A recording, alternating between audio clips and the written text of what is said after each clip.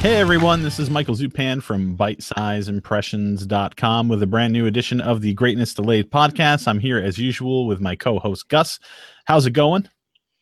It's not delayed this time. Haha, what's up? Woohoo! Yeah, It's all so good. It's Thanksgiving sorry. week for us dirty Americans. It's a good week. Yeah, sorry. As always at the beginning of the show, I'm experiencing technical difficulties because I hear the fucking echo of the window from YouTube open in the background. So, Gabe wanted me to remind you, by the way, to follow him back on Twitter. I don't know why he cares about it that much, Gabe. I He loves actually Twitter. I have followed him for I've actually probably followed him for years. He doesn't know how to use Twitter. Silly Italian. That's So we have things on the agenda. There's been a lot to discuss, a lot to talk We've about. had quite a video game season. Yeah, since the last time we've been on, you and I have been, for example, we've both been playing Super Mario Odyssey. Yes. You know what? It's been like maybe 1 or 2 weeks since I have played it, but I did finish like the main story of it. The moment, you know what? That game, a lot of people are probably going to talk about the New Donk Festival, Yes. but the finale of Super Mario Odyssey put like the biggest, stupidest smile on my face. Yeah, I haven't when I got to the finished end of it. the campaign yet. Okay. Yeah. Just because other games I've been trying, but like, yeah, it's a really fun game. Let me just say, like, I am generally an old, like very skeptical. I would not call myself like very jaded, but you know, tinges of it are there. But when I did that whole part of the final like kingdom or whatever, and just got getting to the end, like I marked out. Like I had a dumb smile. It was like this game was fucking great. Yeah, that new Donk Festival that you were talking about, I won't spoil it for anyone, but I have seen that, and like that was just one of those touches in that game where I was just like grinning like an idiot the whole time. That was I a was good doing moment too. Like I'm not even trying to downplay that. but That was the whole a very game is filled with like those like throwback moments, but also like new discovery moments as well. Like, there's lots of portions in the game where they actually allow you to do platforming sections that are literally like the original Super Mario Brothers game. I mean, but in like a new twisted sort of creative way, like, because it still takes place in a 3D world. It's just like it's almost like that A Link Between Worlds, like Link walking as like a painting on the wall sort of thing. I mean, it's pretty interesting to see how, like, after all these years, all these iterations of Mario, and they're still able to keep the games fun and fresh while still feeling very familiar at the same time, because it's very much a spiritual successor to like Mario 64, Mario Sunshine, Super Mario Galaxy, I think what I appreciate about Odyssey though, especially, is that a lot of the game is a lot of it, like, you know, a lot of the game is very sandboxy, you know, like you collect your moons and all that, but if you find like the right areas, like you get those classic platforming like 3D Mario like little rooms too, like where, you know, it's all about the precision jumping and the timing and all of that. Oh yeah, like the special rooms that you found in Super Mario Sunshine. Yeah, like those. And you know what? I know, like, I troll that game a lot on Yes, you Twitter, do. You troll it but a lot. that those parts of the game were like very cool, and I always like that. And Galaxy 2 had those, and I'm glad that Odyssey made room for them too. The open world aspect is interesting of this game because, typically with the prior iterations of Mario before this, from Mario 64 on, you jump into a world, you have one very specific goal. You can tackle other ones if you happen to stumble upon them, but like you finish a goal, you get kicked out of the world, and then you have to go back in to do the next one. In Mario Odyssey, I really appreciate the fact that you have these worlds that are larger, and that anytime that you collect a moon, which is this game's equivalent to the stars or the shines, you just keep going. you know, and they're scattered everywhere. So like it's not just like 6 or 7 or 8 stars in each, or moons in each world. Like I was playing through like one of the first major worlds. It was the desert, and I think I had something like 40, and I'm just like staring at my screen going like, how many fucking moons are there? Like it was unreal. So it's a very good feeling in this game, I think, that they just It's kind of let you do your thing. I do love, yeah, like I've been in some worlds where like you need because you need the moons to power the ship that lets you travel across the kingdoms and stuff, The but Odyssey. the Odyssey, of course, and like you'll be in a world and it's like, oh, you need like 20 moons to leave to get to the next world, and you're like thinking to yourself, wow, I got a lot of moons. I wonder how close I must be pretty close to finishing this whole play. Nope, you got like 50 more fucking moons to collect to complete this whole place. Yeah, that desert world, like once you have access to everything, like in the end game content, from what I understand, like that first world has like 70 moons or some shit. It's like, my God, you know? And it's funny because you do things in each world that you don't think's going to like get you anything, but then you're rewarded with a moon. Like just like little weird things, you know, and the different ways that they allow you to being able to, how can I phrase this? There's a lot of possibilities in this game just by being able to throw Cappy and to take over like the enemies in the worlds to be able to get moons. Like, you know, sometimes you have to bust open a cage by, you know, taking over a bullet bill and then crashing into it and breaking the damn thing open.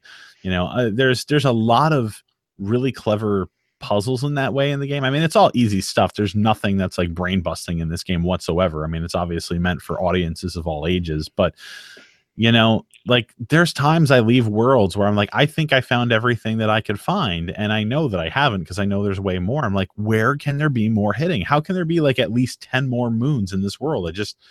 I don't know where they're hiding them all. Like they're super hidden, some of these ones. Like it reminds me of Super Mario 64, where it's like, yeah, you can get like the 6 stars in each stage, but the real difficult part in some of those worlds is getting all 100 coins to get the extra stars so that you can max out like all stars in the game. Because sometimes you really have to really look for some of those hidden coins in the levels in order to, you know, get everything complete. And I feel like there's handfuls of moons in this game that are like that, that add that challenge for the hardcore people. Oh yeah, totally. Yeah, and I feel like every Mario game has, like in recent years, has that sort of adaptability. Like, you know, there are Mario games that they've been releasing that are like super easy, but like if you want to complete everything, like you're really gonna have to like stretch. Like that Yoshi's Woolly World game was the same way. Like you could go through that game, it's easy enough, but like if you want to collect everything in all the stages, like that's where the difficulty really gets cranked up.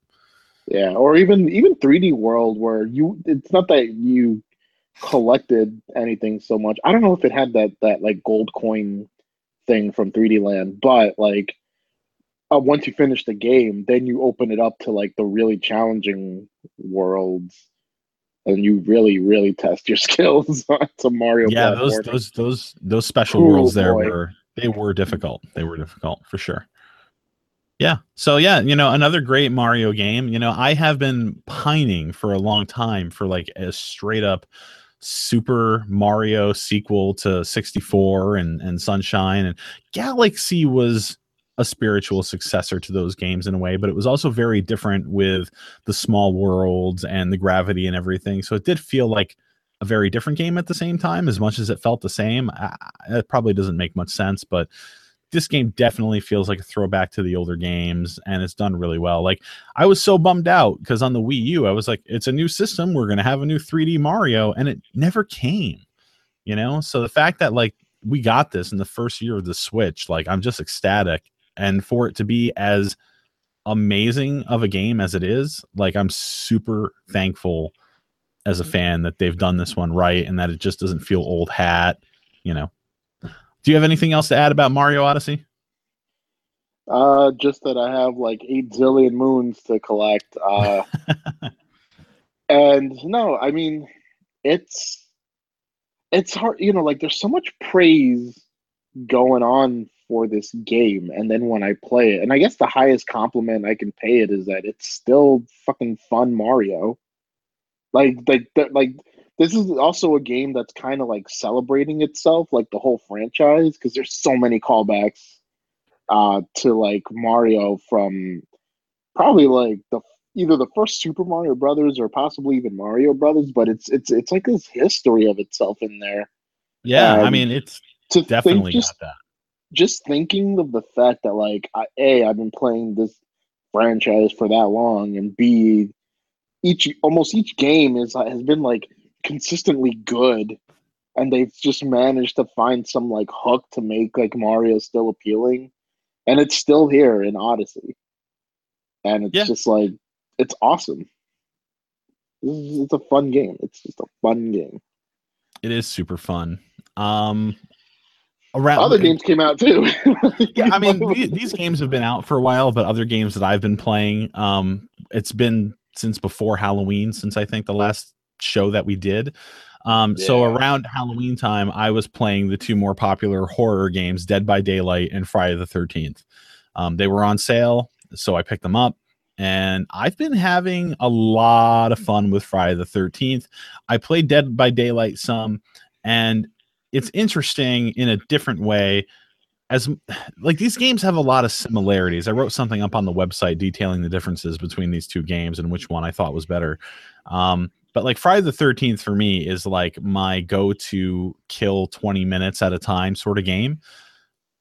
You have to be, I think, a real fan of Friday the 13th in general to probably ignore some of the repetition that this game has, because every map, they're randomized. There's different like themed maps, like you're like at Crystal Lake, or you're at like the Tommy Jarvis residence in another map or whatever, but like everything that gets placed on the map every time you go into a new game, it's spread out in a very randomized way so that nobody can memorize where anything is, because the point of Friday the 13th is that you're a counselor and you have to survive by either escaping or running out the clock, which is set at 20 minutes before Jason kills you, and that's very difficult to do.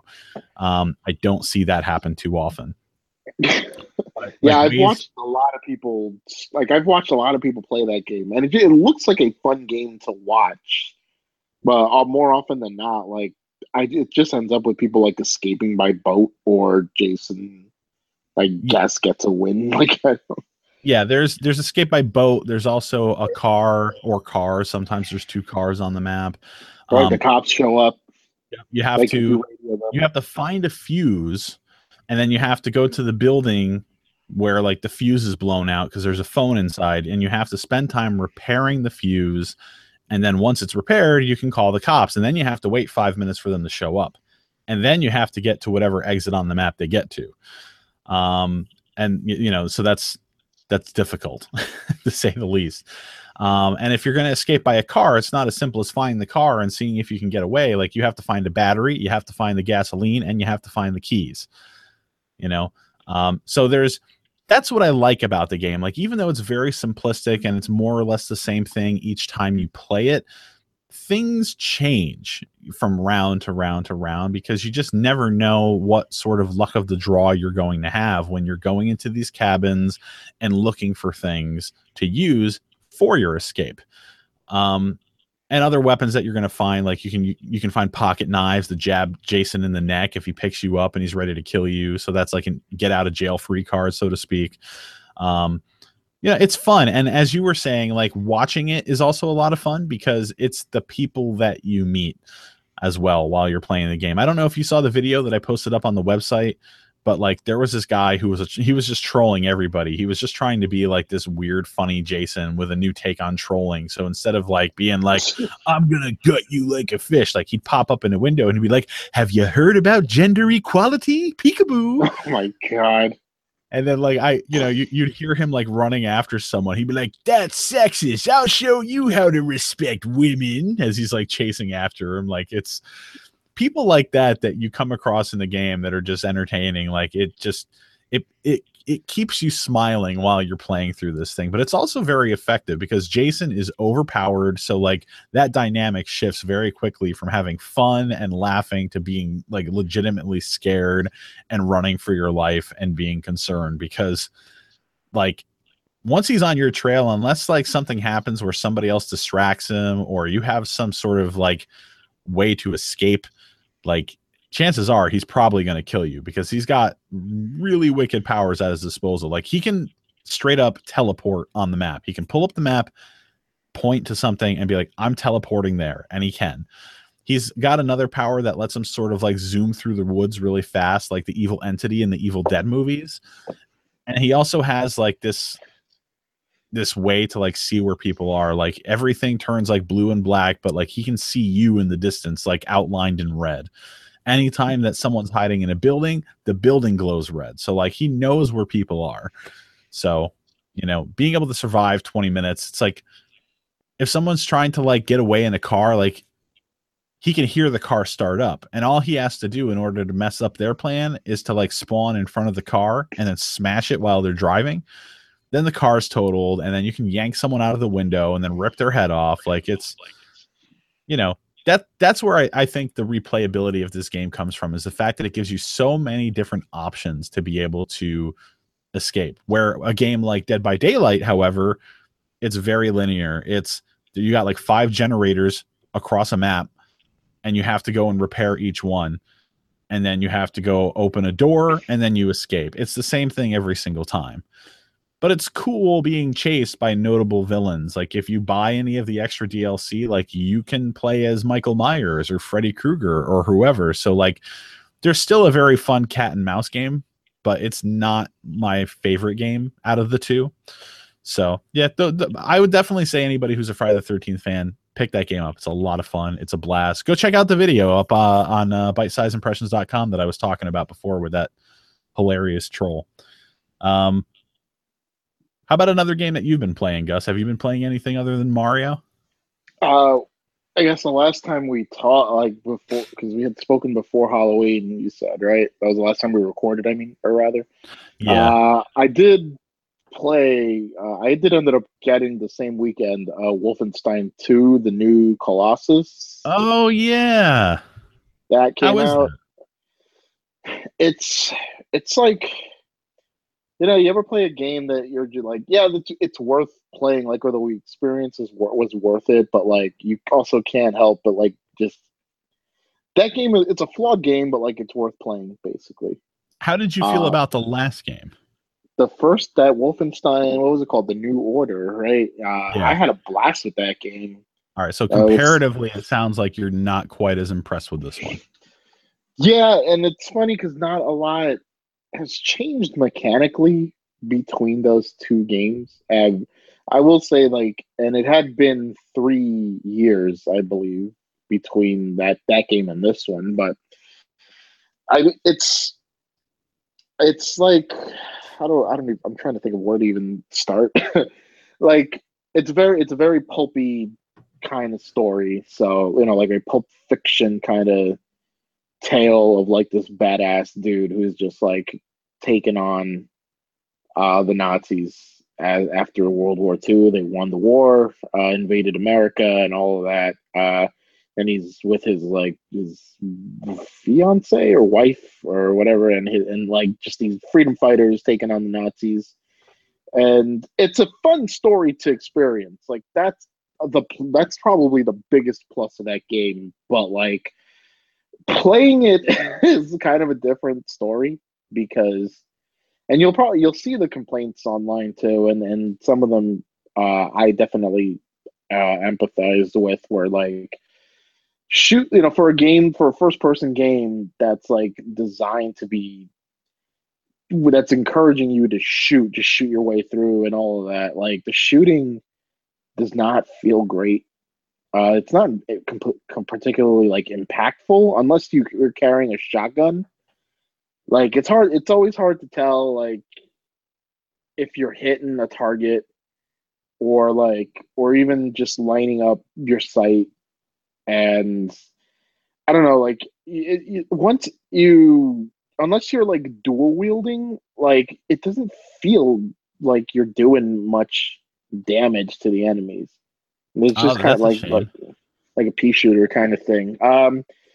The game also has like a lot of quality of life issues. By that I mean like again, you'll see it and you'll see it online, but I don't like having to tap a button to pick up ammo and health in like 2017 where like I understand like you want to kind of stick to certain conventions because Wolfenstein has a history, but like I'm sorry, just do the regenerating health thing. Like or just let me walk over all the items, which I Right. actually The Doom reboot from not too long ago did that. You know, you just run over stuff and then you collected it. you have to like fucking basically like go crazy and tap like I played on PlayStation 4, so you're tapping the square button to just pick up like all the ammo that you drop and you collect and all of that. And um like it just feels like archaic. And then what makes it even worse is that the game's like level design is not great also. A lot of it is also in like the last game there are a lot of stealth bits. So one mechanic is that you can kind of sneak around areas of the game, and instead you can either like take the area head on or you can sneak around and look for like an area's commander. So if you find like the commander and you pop them, like you kill them, then any guards that see you, like they won't call for reinforcements. So you'll have like a finite amount of enemies to kill. But so much of the game is like that. And eventually I just was like, screw this. Like I'm just gonna gun my way through because I don't know, like just sneaking around just wasn't my thing. So That's kind of how I felt about the stealth sections in the first game too. I don't You blame know? you. Like Yeah, I they were mean, okay in that first game for me, but only because there weren't as many in the first game compared to this game. So there's more you stealth sections in this game. like a lot of it. Like Why so would they much of the double down game on is that that. aspect? I That's don't like probably one of the only things that people like kind of picked up as a negative on the first game. It's like, why would they try to squeeze that in here to, like, I think on top of that too is that a part of the story is that the main character BJ is kind of like in a very weakened state.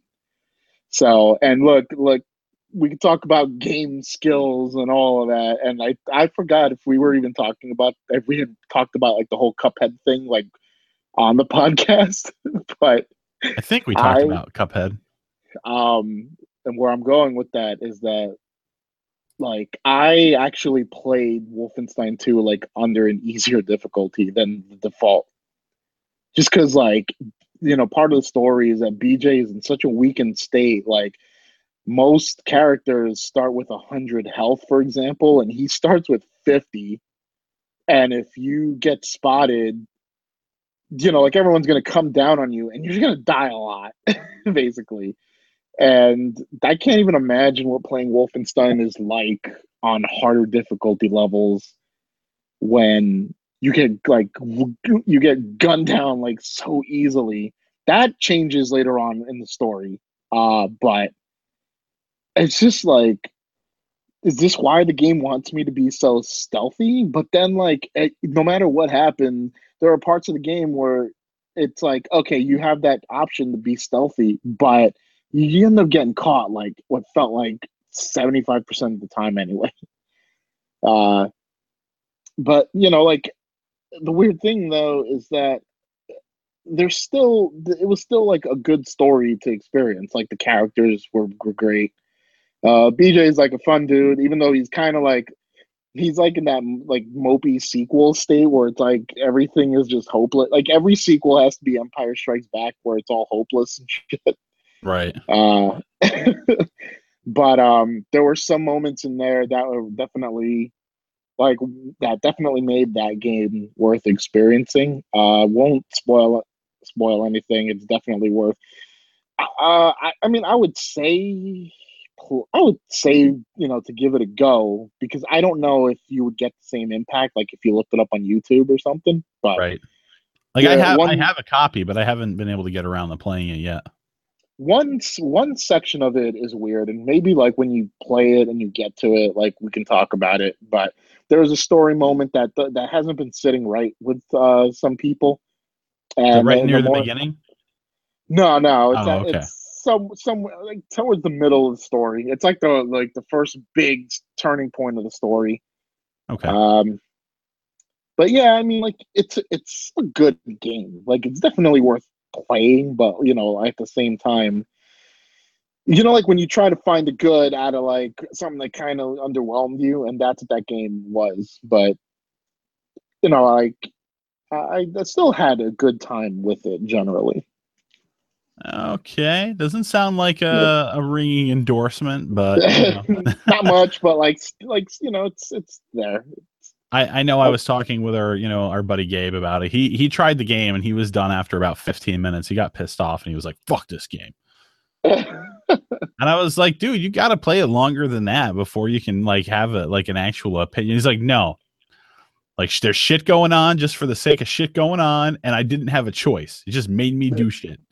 I was like, "Okay." Like I get that. Interesting. Like there's a lot of contention, like I think with some people, like when they're playing a game, but then the game like takes away control from the player and sort of forces your hand to like watch a cinematic, and then like when a choice comes up, it's not even a choice. It's just basically like a hit X to watch the next thing happen, sort of thing. Yeah. And I'm not entirely sure what this moment is because I haven't seen that part of the game, but like I definitely get that concern. But it's like a lot of games start out that way though, just to kind of like hook you into the story, and then they relinquish more control as like after the beginning of the game is over. Yeah, it sounds like he doesn't. That sounds like Gabe. Like, I mean, I not. I can understand where he's coming from. Where like he doesn't like that his like agency is manipulated in the way that game might in the beginning. Right. That's what it sounds like. Which I can completely understand that feeling. Sure. But does the game do that to you a lot? That's my question. Uh Not a lot, but what exactly Gabe is talking about, or at least what frustrated him in the beginning, that kind of got to me at the halfway point of that game. So Huh. I understand where he's coming from because I felt that way about a later event in that game. Okay. Interesting. I'm Um trying to think of like other stuff. Oh yeah, like I tweeted briefly about the Mummy Demastered, oh um, yeah, I've been wanting to which play that is so which bad. is a way forward 2D game on PS4. I think it's on Xbox One, probably PC, but I've been playing it on Switch because that's like it's kind of funny because we're playing probably the best Zelda in years and like the best Mario in like a couple of years, right? But like that Mummy game feels like the perfect like Switch handheld game where it's like this Metroidvania 2D thing, but it's like super moody, and it's just like your basic comp. It's a super competent, just like Metroidvania game based on a very terrible movie. Yeah, it uh, just like ignores practically everything from the movie, doesn't it? the only thing I think that's referenced in the movie is like Russell Crowe's faces in it for And some like the reason. actual like mummy, right? Not yeah, and the actual mummy, and like that's really just it. Like this thing like But takes place like in the future and shit, doesn't it? I think so, or like definitely like modern day or something like that. But Crazy. uh, it was like $20. I would, you know what? I would probably, if that game goes on sale, I would probably recommend it there at a lower price point. But, like, I just liked that it kind of captured the Castlevania mood because it's been like a very long time since we've had a Castlevania game, 2D like Castlevania. Yeah, it's been a Uh, while. I know we're all waiting for Bloodstained, which I got to play like a month back, and I enjoyed it. But like, I just appreciated the mood and the atmosphere of this game like a lot more. There's not really a lot to say about the game though. If you've played a Castlevania game or a Metroid, like you know what you're in for. Just machine guns instead of a ion blaster or whatever, and grenades instead of like missiles. I Yeah, it's a will pretty be good checking time. out that game eventually. I will be. One game I know that I played, I touched upon it, I think in the last podcast or one of the last podcasts, Star South Park, The Fractured But Whole. That's Um, right. Yeah, I haven't completed it, but I've gotten pretty far in the game. I'd probably say I probably got to the halfway point at this stage. And yeah, I think I can say for me definitively, I think the last game was better, Stick of Truth. The combat I like more in this game. Um, That's what a lot of people say, that the combat is definitely better, but it seems like what you just said, like I feel like that's exactly what a lot of people have said. yeah, because it's like with South Park nowadays, like I wouldn't say it's like they've lost it. Like they have episodes that are really, really good and really, really funny, and then they have episodes that are just kind of like, it just kind of seems like they're going through the motions. And because they're on a weekly schedule, like to produce these things, it's like they can't take their time to let things and ideas marinate so that like they can get the best out of every single gag, And I feel like this game is the latter, there's, I mean, you're spending a lot of time in South Park, so there are a lot of laughs along the way, but like I don't feel like it's very consistent, and I don't feel like that this is their best. Um, part of the Stick of Truth was that the story was actually really good. The way that it played out was good. The characters were done very well. I like the fantasy RPG aspect of that last game more. I do like the straight up RPG, turn-based combat system. I think I just prefer that system because I grew up playing those games as opposed to like the tactical RPG, like move across a grid sort of thing. Um, yeah, it's not the best script overall or the best story idea. I do think it's like kind of cool that instead of like the fantasy RPG Lord of the Rings type stuff that they owned in on the last game, this time they're hammering on like satire of like the whole like Marvel universe thing, and I appreciate that because I'm so burned out on that stuff. But yeah, it's just not the best material wise. So yeah. Another game that I've been playing is Assassin's Creed Origins, and I've been playing that on my Xbox One X, which that People machine, love that game. it's a really good game. Like it's again, I have to bring up Gabe because like he watched like 15 minutes of a stream like when I was just getting started at the very beginning of the game one day, and he was just like, it looks like Shadow of War but like reskinned, and I was like, okay. Whatever. Like I couldn't like really say at that time what the game was like because like I was just learning it, because it is very different from other Assassin's Creed games. Like the world is huge and you can do whatever you want whenever you want. Like it's not just like the only, like in previous games, the only things that you had to do unless you were looking for like collectibles was to get from like one mission marker to the next mission marker, and you do that straight down the line. It's like, okay, there's the next point on the map I need to go to trigger the next mission. But in this one, like there's like an upgrade skill path where you actually have to craft your own like gear that you're wearing and stuff. So you actually have to go out in the world and you have to go hunting. And if you need to find like other materials like wood, you have to actually like take it from like somebody who's like hauling wood on a cart behind a horse on a buggy or something. And you have to like get on your camel and you have to chase them down, and you have to basically like kill them and then take the stuff that you want to get from them. And it's just, you have your main like centralized like city areas in Egypt, but you can go out into the desert and the game lets you go pretty far before it's like, nope, can't go any further out here. Um, the design of the world that they've created, and they tried to make it as historically accurate as possible based on the information that's out there. It's gorgeous. It's beautifully designed. It's rendered well. It runs well on the Xbox One X, at least anyway. Like I haven't really noticed like any frame hitching or anything like that. And the most surprising aspect of the game for me so far is that like I'm not spending as much time doing the Assassin's Creed like things that people have come to associate with this franchise, which is, climbing, running across rooftops, and that whole thing. Like I've been spending more time just like riding a camel or doing that sort of a thing. And when I'm going into exploration mode and not like focusing on doing the story based stuff, the open world exploration actually almost sort of gives me Witcher 3 vibes. And I know that might elicit some laughs because like I'm comparing a fucking Assassin's Creed game to Witcher 3. Not the first Witcher 3 comparison I've heard. Yeah, you've heard that out there? Okay. So I'm not completely off base. I mean, granted, Witcher 3, no matter what, much better game. It has lore, it's got characters. Like this game doesn't have that. You don't have a lot of character interaction except for what the story makes you want to do. But you can't just like run up to any person on the street and chat with them like you can basically in Witcher 3. The lore is baked in because it's based on like actual history.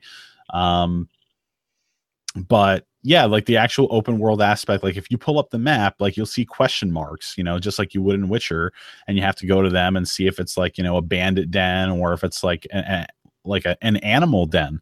You know, you get to these places where like there's a bunch of like this one kind of animal, and like you have to kill like the kingpin in there so that you could get the super cool, you know, sort of stuff to upgrade your gear and stuff. So they've done a lot with this game. Like I don't know how much of this they had fully like thought out at the time when they announced after Syndicate came out that they were going to take an extra year off with the franchise. Like I don't know how much changed, but the extra time in the oven has helped this game considerably.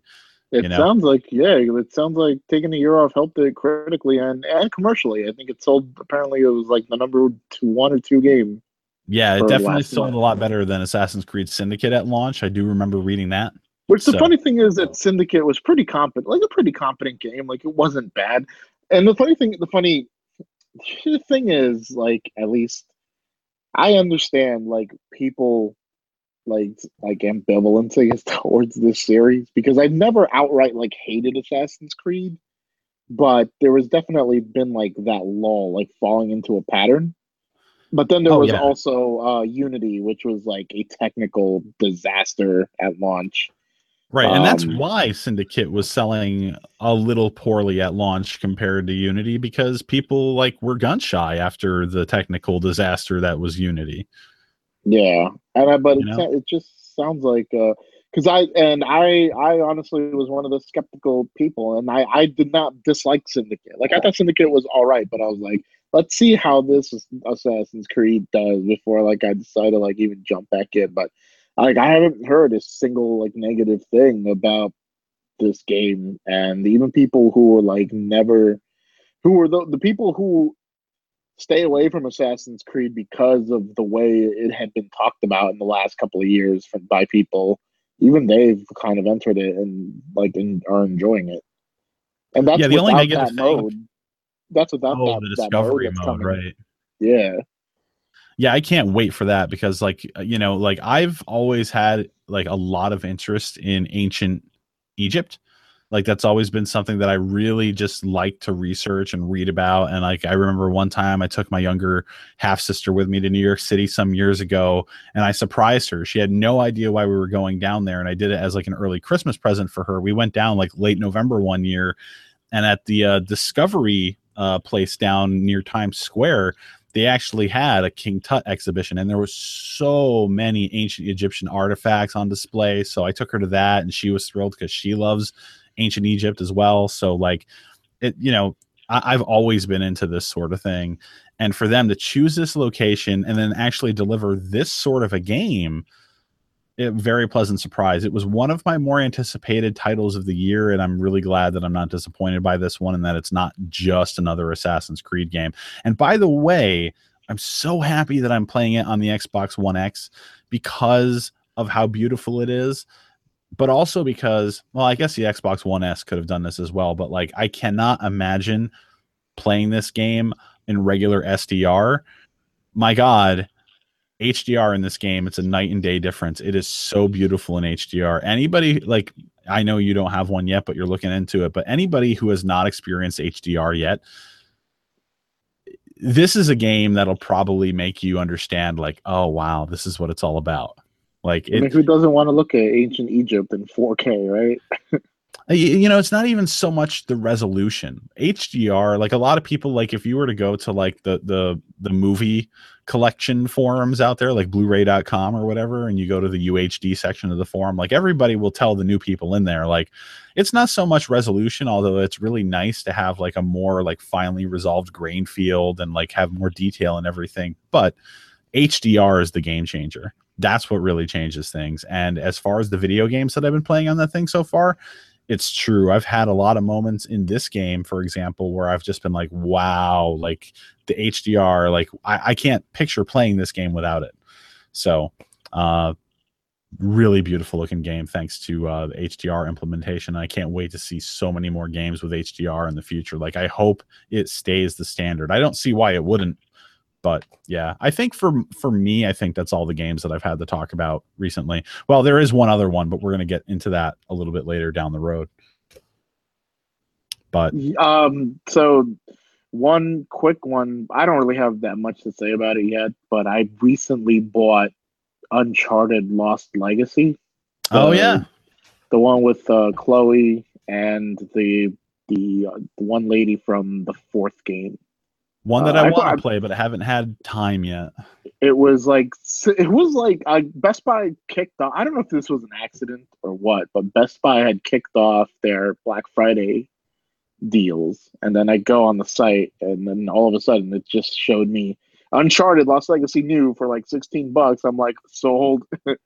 Oh yeah. And I mean, and so far, like I'm super at the beginning of the game, but like so far it's Uncharted, and if that means anything to you, then I'm sure you'll probably dig it. But a lot of people particularly like this one because I remember when we were recording sometime last year, we did discuss Uncharted 4 at length and how like like it was good, but it wasn't like the impactful like game that I guess we thought it might have been. Right. But apparently people that felt that same way like feel differently about Lost Legacy, in which like it's, I don't know, like it, there's something about it where they're like, this is the best Uncharted game hands down. So curious to find out what happens. Yeah, I've definitely heard very positive things about that game. So like again, it's another one of those games this time of year I've got a copy sitting over there, but like I haven't gotten to it. So here's hoping sometime soon. So not much more to get into, but since it's like November, so it's starting to be around that time where like some people, including myself, like trying to gather stuff to like when we talk about what our favorite games of the year were and stuff. So I started like trying to compile that, like anything left I would have to play, and I'm starting Neo, restarting it, I should say. Yeah, because we were talking about that not too long ago. And you really liked it, and I bought it so long ago, but like, and I started it like just far enough to finish the tutorial stuff in the dojo, but I never went back to that game. But now like other than Uncharted, I'm not really playing anything new other than Uncharted, and going back between that and Mario. So I'm like, let me try to like squeeze Neo out for the month. But are you doing that on PS4 or PC? PS4. Okay, yeah, because that's being released on PC. I don't know if it's already out or if it's next month or whatever, but yeah, I think it just came out on PC, right? I'm not entirely sure. I just knew that it was coming before the end of the year. So last game before we get into the big one, I bought Life is Strange before the storm, the season, like because there's only 3 episodes, which I had learned, but I was just kind of fascinated because either I'm late to the party or just felt like not a lot of people were talking about it. But I guess because they're just waiting on that 3rd episode to come out. But Life is Strange Before the Storm is the prequel game to Life is Strange, where you play as Max's friend Chloe. And it's also worth noting that it's not made from the same It's team. not from the same studio, I think, because Don't Nod is working. I don't know if it's because they're working on the actual sequel. I think they are. Or yeah, I think they are working on the sequel, but I forgot if they were working on something else currently. But yeah, I forgot. I'm sorry, I forgot the actual name of the studio, but it's a prequel game to Life is Strange. You play as Chloe, Max's friend, and like basically The game is much more grounded than that first Life is Strange game because there's no real power mechanic to speak of to kind of make that like a more like a the not that Life is Strange was a fantasy story, but because that the main character had that time rewind power, there was a bit of a fantasy kind of power element to it. But this story is like a lot more. It's a little more grounded. It's like basically more of like a young adult novel type of thing because it basically is exploring Chloe's relationship with Rachel Amber, who was the girl from the first game, who like disappeared, and then you eventually find out what happened to her. But so I won't spoil that, but I guess. Here, I mean, there's only been 2 episodes so far. I think the writing generally, like, there's not a lot to say except for like the writing. I think is a little better here. There's some stuff like some contention I still have with the way some stuff is written. Did you play Life is Strange? Yeah, I loved Life is Strange except for the 5th really, episode. That was garbage. But the rest of it was just so good. I loved it. The only contention I'm referring to here is like I think a lot of the writing improved between these games, and it's especially because Ashley Birch, who was Chloe in Life is Strange, but she couldn't voice that character again because the whole the voice actor strike. Yeah, that's such a shame. Related to that.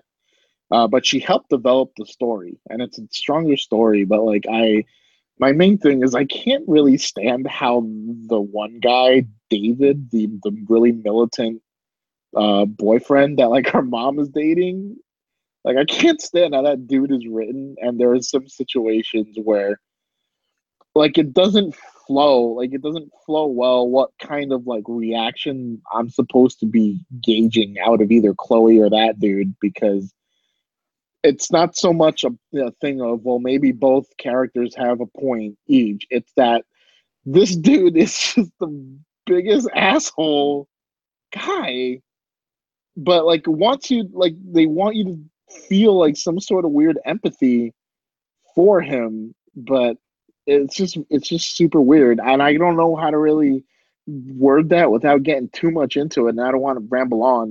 But that's without really spoiling anything. Like, I mean, even in the first, Life is Strange game, he was also a really odd character even at that point, because as you said, he was an odd character because like to really specify it, because for me the dude is written to be a boyfriend, right? But it sounds very clearly like he's like a stepfather.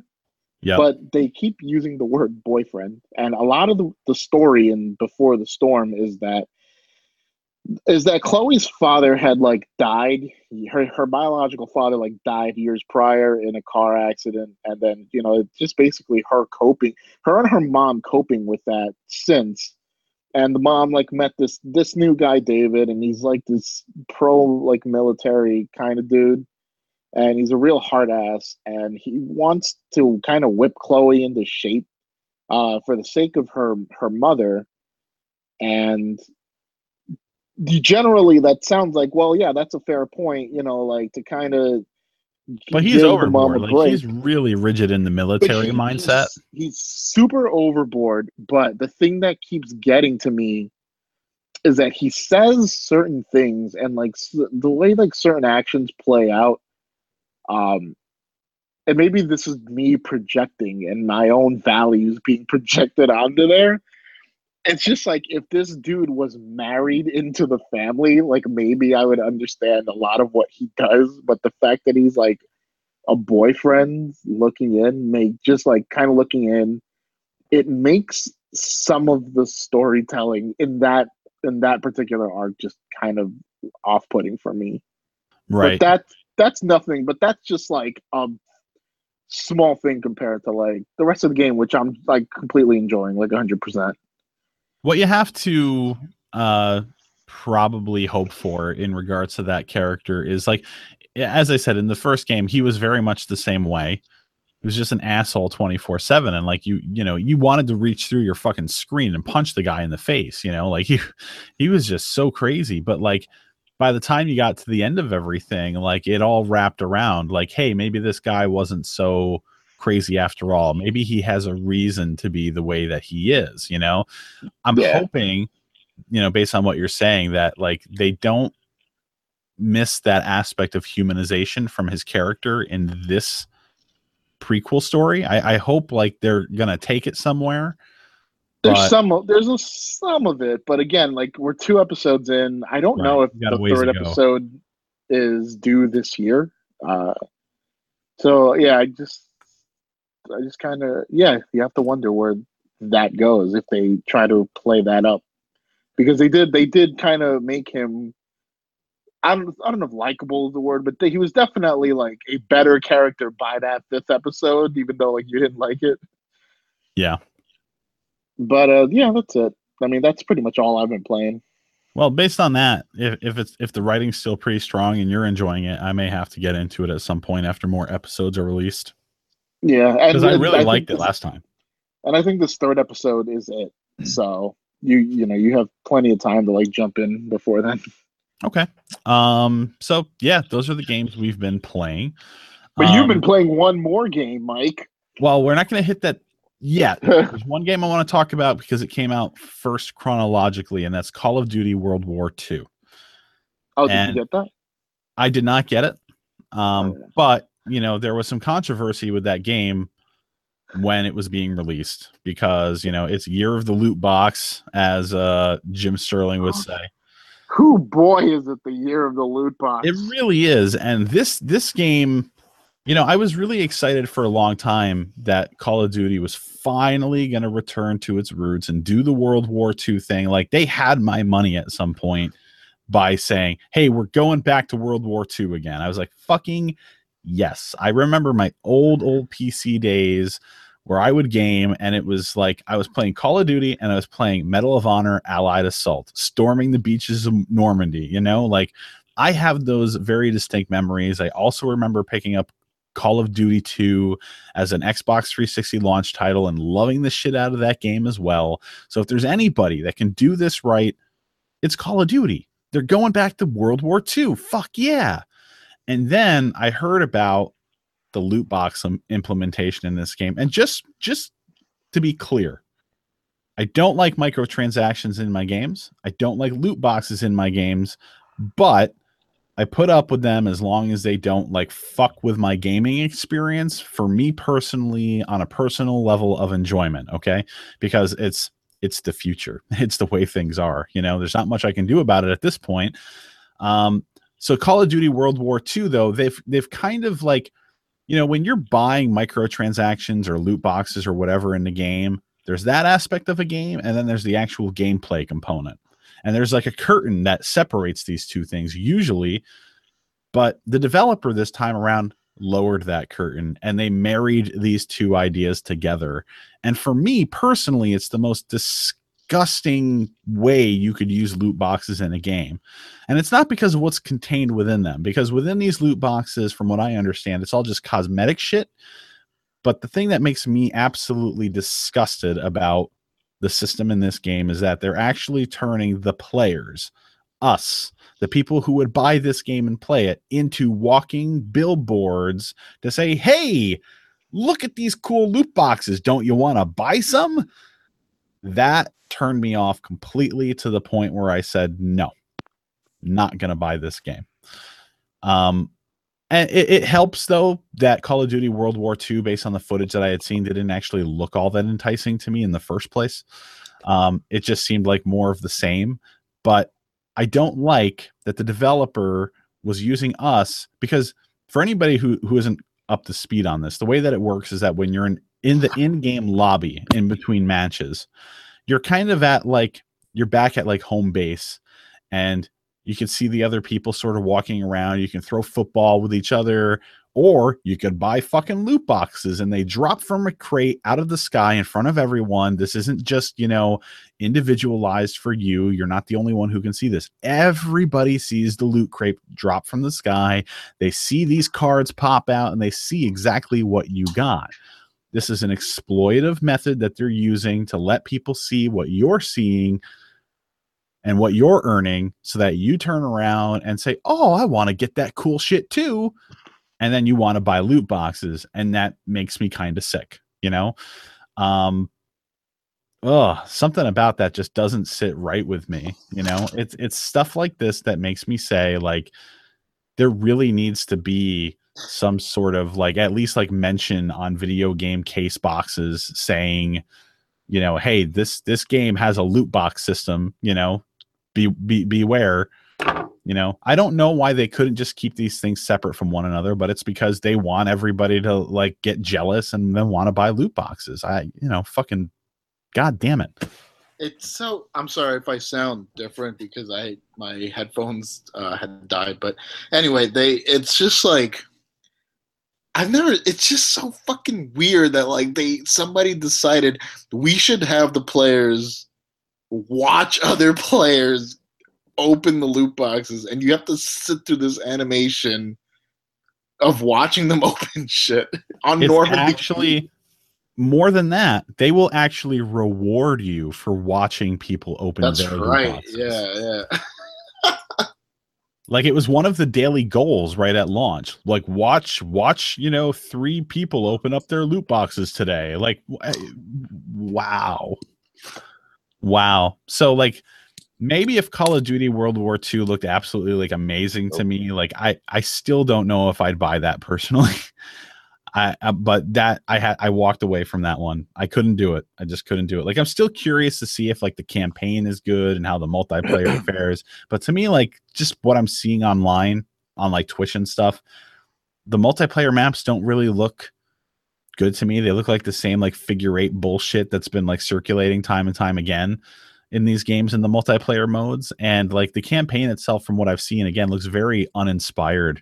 You know, it doesn't look like they really like drove anything home. Like, I could be wrong just because I haven't played the game, but like, yeah, it was a deal breaker for me, which is sort of hypocritical because yes, the next game, which is the one that you were alluding to before, which is the bigger story by far, is Star Wars Battlefront 2. And that's a game that I did buy. But I'm not going to do the typical thing where I just sort of kind of like explain everything and be like, what do you think? Let's open a dialogue about this one. But factually, for the record, I have not played Battlefront 2. So I only have like a cursory knowledge of like how the progression works and all that stuff. Okay. So just to kick off the conversation from a factual perspective, what basically happened was Battlefront 1 came out a couple years ago, and apparently the developers were under a crunch because they had to have this game out basically in time for when Episode 7 came out. So there was no single player campaign, and also the multiplayer component, it felt light to a lot of people, and it was. But for me, I got way more time out of just the stuff that was in the core game than probably a lot of people did. Like, I just couldn't stop playing it. Like, EA Dice knew how to like drag me into the world of Star Wars and make a fun gameplay experience out of it that I just wanted to keep playing forever and ever and ever. And I did. But their problem with that game, which they realized, was that because of the light content launch, and then couple that with the fact that they were selling a season pass saying, hey, more content's on the way, it rubbed people the wrong way. So a lot of people didn't buy the season pass, so that whenever new content came out, you know, you would have one large chunk of the fan base or the player base who would move over to all the new content, but then it left the people who didn't buy the season pass left with the old content. And that sort of divide messed with the player count numbers and like being able to get into full games, especially on the PC. So more and more people were just dropping the game as time went on. So EA were like, okay, we heard you. Next game, we're going to have a single player mode, so you don't have to worry about content, and any maps or anything that we, you know, release after the fact, after the game launches, we're going to give to you completely free of charge. I think a lot of people, you know, knew it was going to happen, but you know, here comes Battlefront 2, but here we are. Right, here we are. Like the game has sparked controversy because while EA has heard the complaints about the amount of content in the game and as well as the season pass business, we're here with a microtransactions and a loot box model, which has raised a fucking firestorm. Do you want to take it from there, Gus? So, well, we were at CNN. Was this a CNN story? I believe it was on CNN as Right? well as other mainstream web. Well, news the thing too. here, I think I'm trying to think about what because you buy the star, you earn star cards, because I'm like trying to remember exactly how the Battlefront 2 progression works, or not the progression so much as like what it is you're actually buying. All right.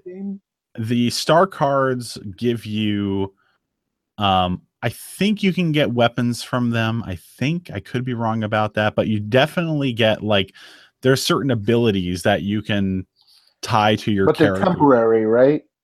They're not temporary. Oh, no, they're not. They're not temporary. No, they're not. Okay. Like, you know, if there's a skill, for example, like the card is for like, all right, let's say you get like a thermal detonator card, right? You know, it's like, okay, you have an explosive that you can use now, and then you can upgrade that card by either, you know, getting a better card for the thermal detonator, so you have an enhanced thermal detonator, or you could use crafting parts that you also obtain through cards in the loot boxes that you get to craft a better card. Yeah. So basically, about like crystals, right? Well, crystals is a different form of currency. I think that's the real world money currency. Okay, that's and then there like you use less crystals in order to buy some of this stuff, I guess, than you would in-game credits.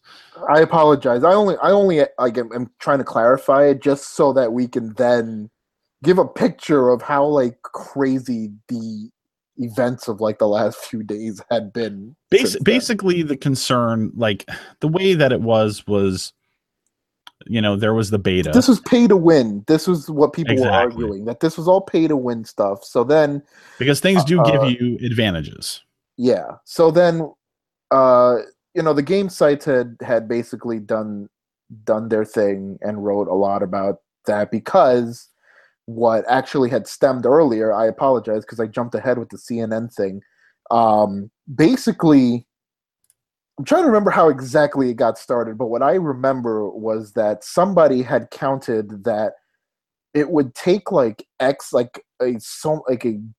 thousands of hours, I want to say, or at least a very, very long time to unlock the game's heroes, is how this all got started. It was specifically,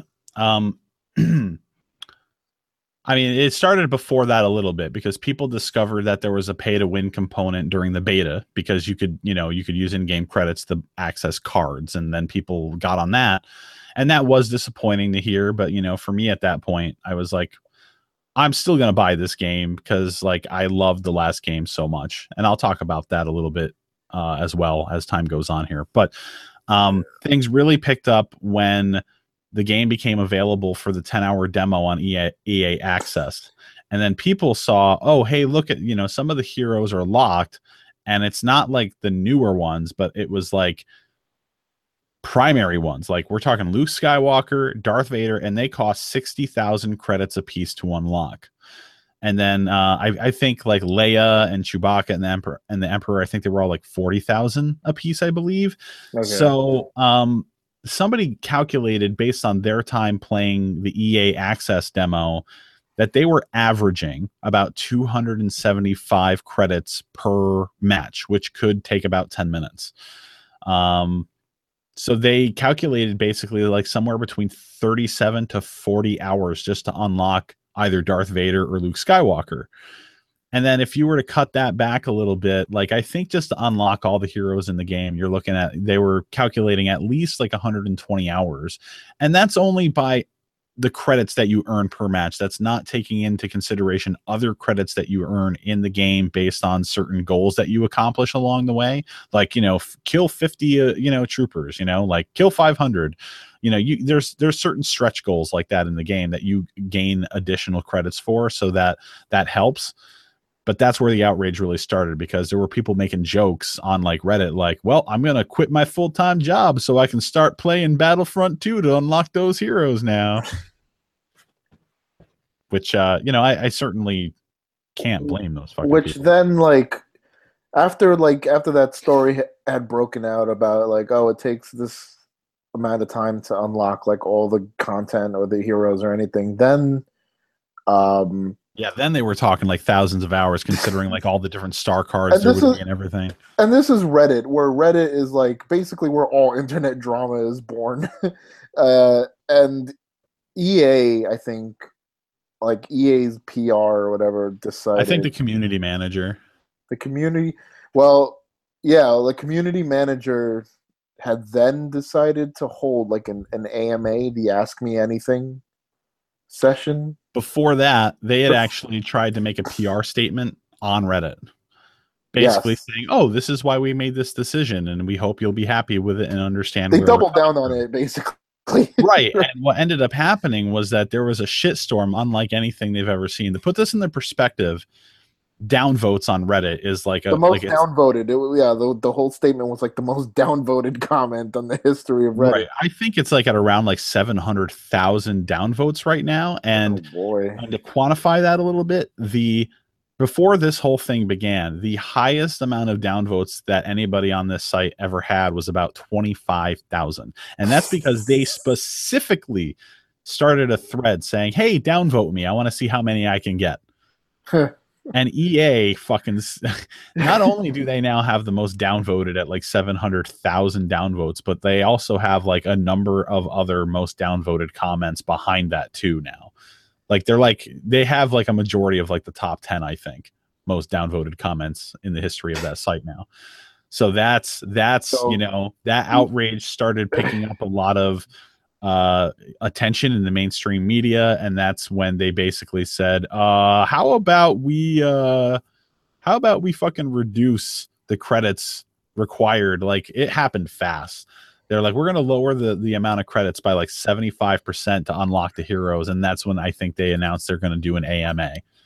Like around that. Yes, because then they had lowered the credits. So basically, my understanding of it was like, once you had completed the campaign, you should have enough credits to unlock the main character in the campaign in multiplayer. Was one of it? Yes, and I believe that was the main character of the single player campaign was supposed to be unlocked at like 20,000 credits. Yeah, and then the EA community manager or DICE community manager, whoever, had their work cut out for them by hosting this Reddit Ask Me Anything, which really, as I tried to follow it as it happened, but then like as I reviewed, there wasn't much to follow. There was not much. Yeah, they didn't really say anything substantial. It was just like even more PR stuff. Basically. And it really got riled. It riled people up, and it was sounding serious, I guess. Something, because after the AMA, I don't know that anything really happened until, at least how I saw it, was then all of a sudden Jason Schreier, I'm sorry, of Kotaku had tweeted there's a rumor that like EA is about to pull an Xbox One or something like that, and everyone was just like, what? Yeah. And then the rumor was that, like all the microtransactions had been removed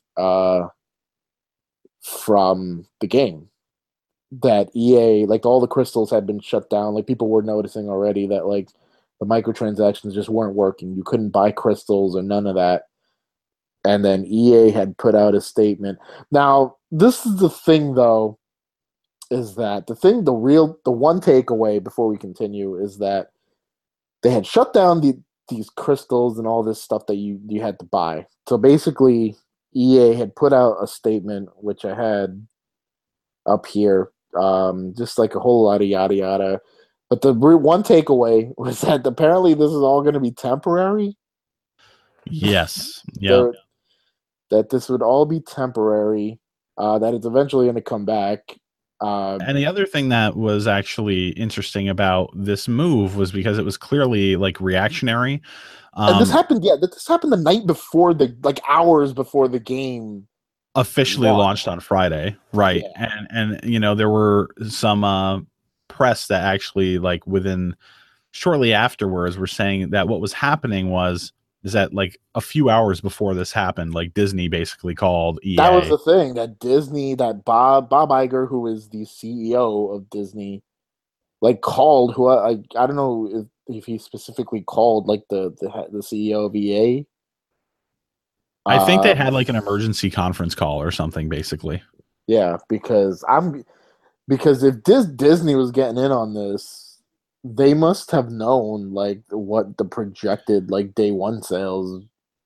The rumors was that like, because a lot of people assume they hear Disney and what they hear is, oh, it's the House of the Mouse, it's family entertainment, like, so they think that Disney's sort of putting themselves up on a moral high ground here, but that's not what happened. The rumor, you know, I mean, I can't say that's not what happened. It's all just rumor and conjecture at this point. But the rumor is that they actually okayed all this stuff, like the microtransactions, the loot boxes, and the reason why they were on board with all this is because CNN article. Right. That's where, because once it hit mainstream media, because how often did microtransact? How often has anything like we'd ever complain about, you know, in terms of gamings and like, you know, the microtransactions, all that hit mainstream media? Like, how often did it happen? Right. But it involved fucking Star Wars of all things. But they approved of this apparently because they noticed that was like the trend, like that microtransactions and loot boxes were the thing now. So that's why they approved it, because like, okay, well, that's business as usual. Go ahead. I think the one thing too, as you say that, you know, like a lot like, you know, in our bubble, I guess, or our sphere of like gaming and this like audience, I think what a lot of sometimes what some people like tend to forget is that when they make like this totally felt reactionary for sure, like what they had done. The fact that this was like hours before a major game launch had happened, but like I think people do also tend to forget that like these like certain decisions made in games, like and how like they're marketed and all and like sold, like aren't just done like on a whim. Like regardless of how people may feel about how like certain decisions are made, like these companies have like so much data to back that up. And like you were saying, like I'm sure they had like a lot of data on how, you know, like on why exactly they thought that this whole fucking microtransaction route was the way to go. You know what I mean? Like I'm sure they have enough numbers, like sales and all that, and what they thought were like trends to like justify the decisions that they had made for this game before they did 180. If you listen to a lot of the conspiracy theories online, which may or may not be based on actual truth, who the hell knows at this point, because there's been so much information floating around out there. Yeah. It's that like they knew a month ago that there was going to be like blowback and that there was going to be like an issue, but like they didn't think it was going to be this big, which is part of the problem. But like, you know, EA in response, you know, like to all of this has been just so brazen. Like, you know, not only did they tell us like, hey, we hear you, we're going to fix part of the game, but not the part that you're actually really mad about. But they also told their investors that removing microtransactions on the weekend of launch was not going to affect the revenue that this game was going to be bringing in. Like that's like, you'd have to have an IQ of about 3 to believe that kind of a statement. Like, is there any of those investors that were like reading that statement saying like, oh yeah, I'd buy that for a few seconds? Like, no, of course not. Like, you know, this is opening launch weekend when you've got more people to tap into than any other time. You're never getting this opportunity back. Like, it's gone. And it's because they got too greedy with a system where they again, it's like they married the concept of the loot box into the actual gameplay elements of the game, and that should never happen. You know, like if you're gonna do shit, and again, this is another rumor that's been out there, but like apparently EA wanted to have it just be like all cosmetic shit, but Lucasfilm were the ones that were like, no, no, no, no, no, you should do it like this. And again, who knows if that's accurate or not? Like we can't really say, but we do know that Electronic Arts does have, you know, this pedigree for like really pushing these newer business models as they come out harder than anyone else in the industry. What? The guys who came up with the online pass are going to try and push another transactional model on us? Right. What? You know, like the guys who wanted us to pay a fee because we bought shit used. So this is what's been really going on with this game. It has been a massive shitstorm, and you know there's some early analytic data out there from, well, armchair analytics, I should say. It's not official, but there was a story running around out there that in the UK at least, like physical sales of this game are down 60% from what Battlefront 1 sold a couple years ago at the time of launch. Now there's a couple of things to take into consideration here. The UK, I believe, has also been in the news fairly recently with Destiny 2 because like their digital numbers have been going up over there and may actually be on the like seesawing, basically, like right on the edge of digital sales overpassing physical copy sales. Like digital's really going crazy over there. Number two, God, I'm losing my train of thought on this one now. The digital sale thing, and it's just the UK. Without knowing what the digital sale numbers are, like it's all just conjecture. Still, that said, obviously, I think it's indicative. It may not be indicative of like the story as a whole, but it's indicative of like the direction as to where the narrative is going. And I do think, obviously, this game lost a lot of sales. There's a lot of people even out there like still today that are still like on Reddit and creating new threads and saying like they didn't actually fix anything. Don't forget, you know, like people are still mad, and like people like, you know, over the weekend, like there was hashtag like Disney something about Disney basically like supporting gambling, gambling, something like that. Yeah.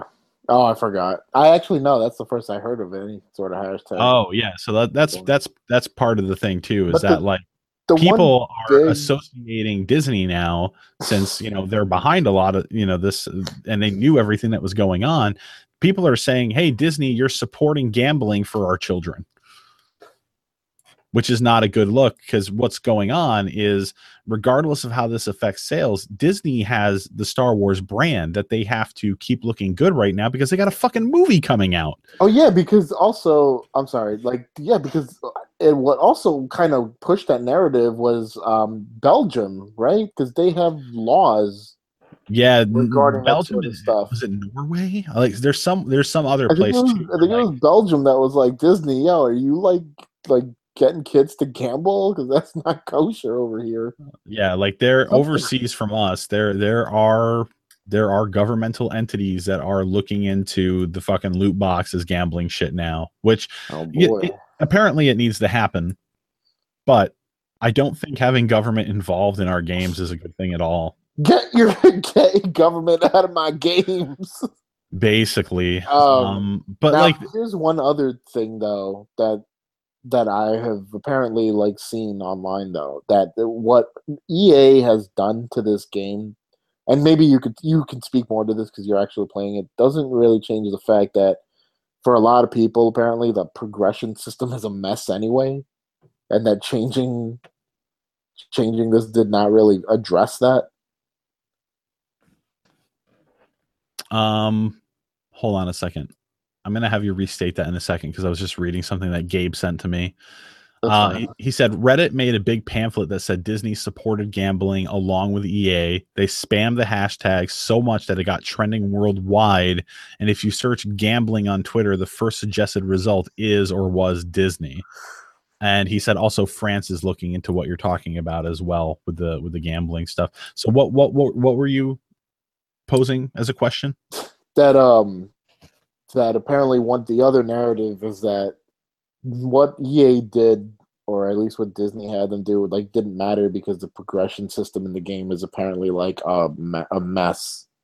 Anyway, Yeah, I mean, I can't speak to that, but like that's a lot of what I've been hearing too. all right, I'll talk about my experience with the game, but I'm going to back up a minute. All right, Okay. because yes, I bought the game, and speaking of Gabe here, he and I have been going at it like we've never gone at it. Like, it's crazy. Like my experience with this game has been like up and down, like on waves ever since that beta came out. Because once that information came out that like there was like loot boxes in the game, I was like, I don't really know if I want to get into this, especially since the cards are apparently going to be altering performance in the game somehow.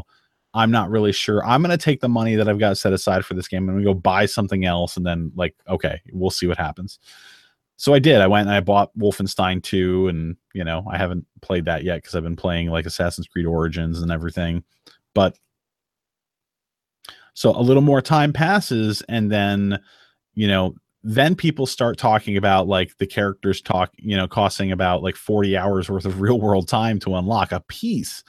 And at that point, that's when I had to throw up my hands and say, like, as much as it pains me to do this, fuck it. I can't support this game with that. I'm not going to play for 40 fucking hours just to unlock a single character that should be there in the base game to begin with. Like, this game does have heroes unlocked for you right at the beginning, and villains. Like, right off the bat, you get Rey, you get Darth Maul, Kylo Ren, Yoda, Han Solo, Boba Fett, Bosk. But the ones specifically that you have to spend all these credits to unlock are Vader, Luke Skywalker, Leia, Chewbacca, and is that all? Oh, and the Emperor. Palpatine. It's like, yeah, Palpatine. And of course, the two most expensive ones were the ones that should be unlocked from the get-go. Like, having Luke and Vader locked in a Star Wars game out of the gate is like having a Mega Man game, but locking Mega Man behind It's fucking like, pay credits. You know what I mean? Like, I'm gonna be super obnoxious and use a sports analogy, and it's like if you buy Madden and you fucking locked out Tom Brady and Aaron Rodgers. Right. You just can't do that, because you're obviously doing that because people will be like, oh, I gotta get that, and maybe they'll drop some money down on the game, right?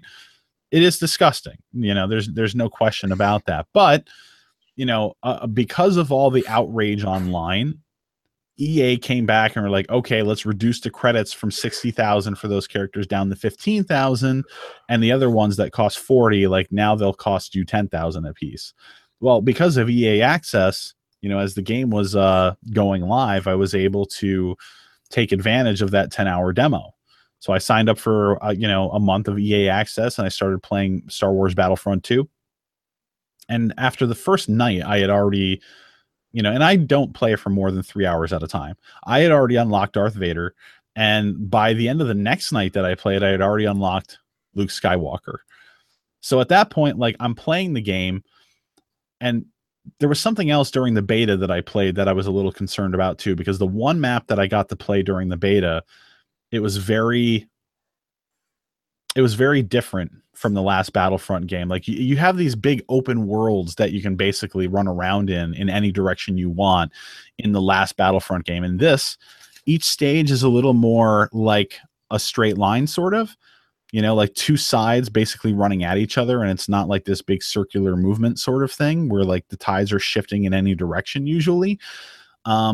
I think that's smarter that they've done that, but this one stage just did not represent something that was going to be that fun for me. So that was still in the air for me when I played the beta. Well, playing the actual like 10-hour demo of the game, I got a much better scope of like what the single player was going to offer, what all the other multiplayer maps were like. And I said, wow, that's a lot of fun. And the fact that I'm actually not really like actively grinding in order to unlock these characters that were going to take me like at least 35 hours to unlock a piece before, like, they've answered my concerns about how fun the game is going to be and about like the stupid grind that they were going to have in place. So at that point I was like, it's a really fun game, I'm playing it, I'm going to buy it. And that's what I did. As I was saying before, the progression system in the game that you're asking about, does it change things? It hasn't impacted my game time playing against other people in a respect where I feel like I've died because someone was like super overpowered. There's video evidence out there that I guess people just go and spend money and then they go into the game, and that's exactly what they're doing, is that they're overpowering people. And I think where this probably affects the game most is actually in the online multiplayer mode, where like you're flying as an X-wing or a TIE fighter, and I guess those ships can be super powered or whatever. But hold on a second here. I'll have to look at this later. But yeah, like they do give you benefits or everything, but like for the most part, everything that I've run into, it seems to be like minimal upgrades so far as the actual like boots on the ground sort of gameplay is concerned. I haven't been getting slayed in any of the matches that I've been playing personally, where I feel like it's just been totally unfair because I feel like I'm like outgunned or whatever.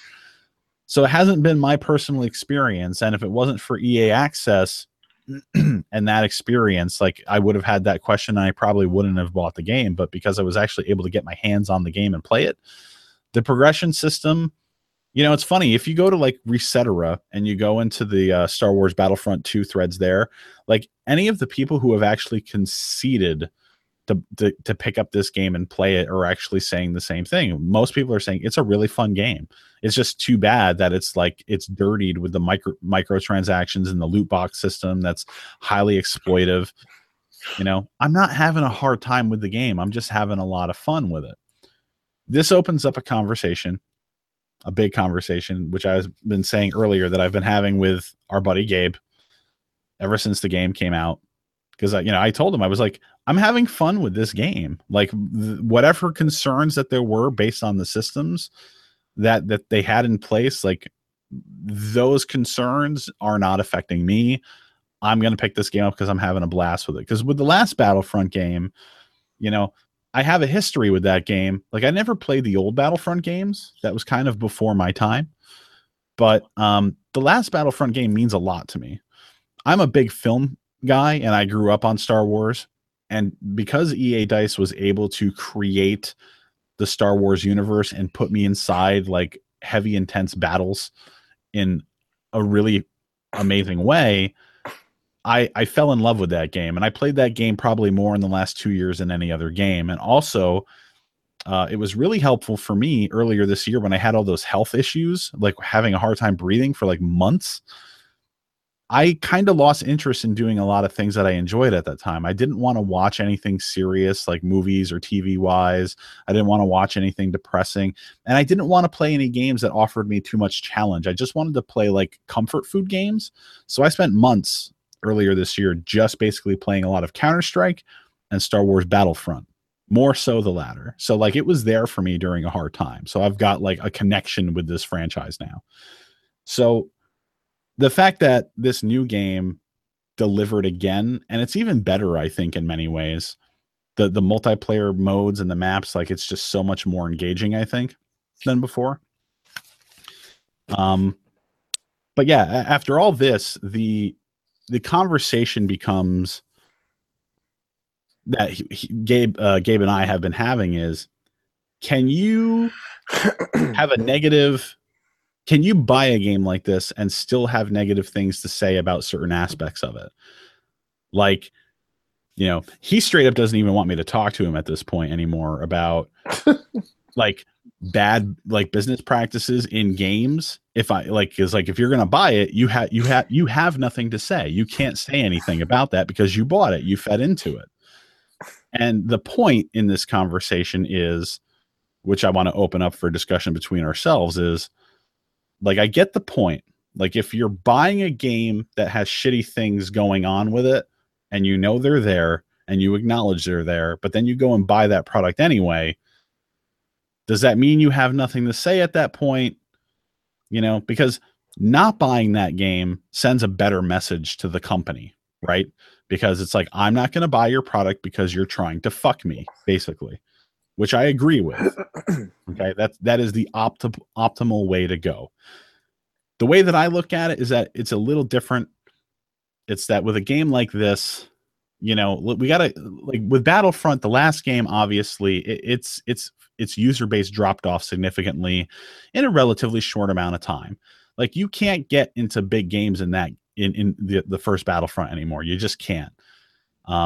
It's a ghost town now, and it's sad because it was based off of business decisions by EA to do the whole season pass thing.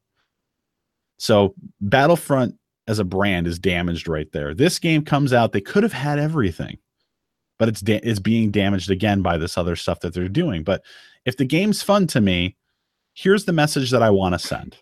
The message that I want to send is, I want the game. I don't want the microtransactions or the loot boxes, because me not buying the game sends a better message, but it also tells the company that I don't want that game. And that's just not true. You know what I mean? Like, yeah, hooray, golf clap for like, the 60% less people who don't buy the game. But now that this brand has been damaged doubly so over the last couple of games now, are they really going to look at this situation and say, hey, let's run, for Battlefront 3 now? I don't think so. I think that this brand after this is going to be pretty much dead in the water, because they're going to realize that what's happened with this game in particular, that the brand is too damaged to try and spin the wheel again. That's not the message that I want to send, that I don't want the game. You know what I mean? There's a lot of factors that play into like buying it. I can still be unhappy, I think, that there's microtransactions in the game, that there's a loot box system in the game. I'd rather not have those things in there. But, in my opinion, I'm sort of like, I'm really tired. You know what I mean? Like I've been arguing for years. You know what happened, Mike? You got older. Like you weren't like, and you felt like you were like a teenager too, especially when I know when you actually mentioned it in one of our most recent podcasts. You're like, Mike, it's interesting to see like where you're at now with your stance on this stuff. As it's true, before. And it's not me. And it sounds like, but like I'm busting your chops, but like it's a casual but like very, very just interesting observation, and it's not at all a judgment. Like I hope you don't take it. No, I didn't take it that way at all. But like it is correct. It is very, very interesting, like the turn you've taken. But like the conversation though, a lot of what you have especially put at the forefront is that you have an actual like emotional connection to the game, and not simply because like of the Star Wars brand, but because it helped you get through a pretty bad period in your life. So I like right off the bat, like I can understand why you feel this way about Battlefront 2, about how much fun you're having and this conflict is here. I mean, like in reality, for me, my like you don't have to like spend all day in front of a mirror like convincing yourself like, did I do the right thing? Because ultimately you're just buying a product. This is a game. You know what I mean? Like, and I'm not even trying to close it, like just simplify it in that terms. I'm just like, it's just like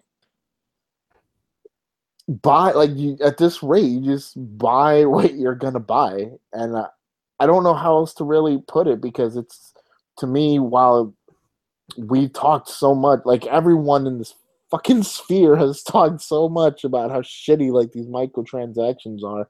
I think like I can't just help but look at it from a viewpoint of like, well, again, like I've always said, if it's not like microtransactions, it's gonna be something else. They're gonna fucking right.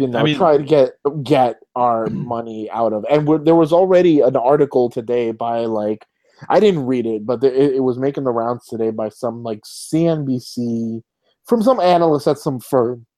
Excuse me, but it was on CNBC's website, and the article was like, gamers, complaining about the microtransactions aren't justified, and that games should actually have their prices raised and all this stuff because, the costs and all, and the development and the manpower and all of that. That always comes up in conversation too, but like the one thing that everybody forgets when they bring up this point is that like when games were $60 way back when, like there wasn't that large of a gamer base out there, and now it's fucking massive. They're not hurting, especially with a game like this where the property is Star Wars. You know what I mean? Like it was shooting fish in a barrel.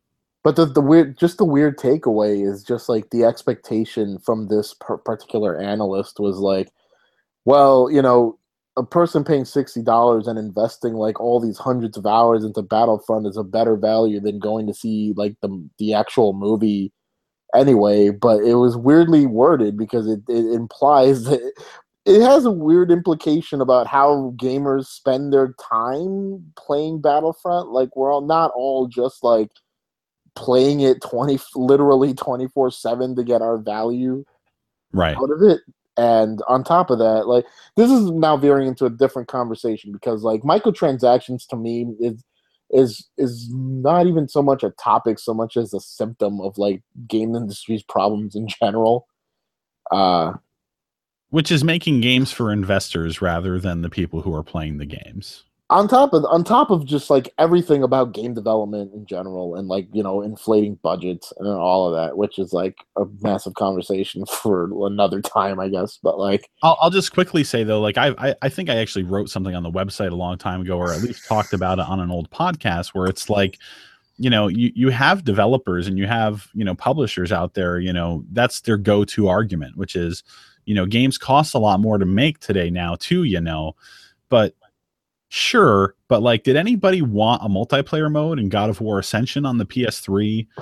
Did anybody want multiplayer? Was anybody begging for multiplayer in Crystal Dynamics' new Tomb Raider game? Like, no, like everybody has like, there's no reason why a game has to be 50 hours just filled with bloat with collectibles. You don't have to go to all that length to add all the extra content just to get people to be like, oh, that game's going to take me a long way because it's so long, even though it's mostly useless shit in the game.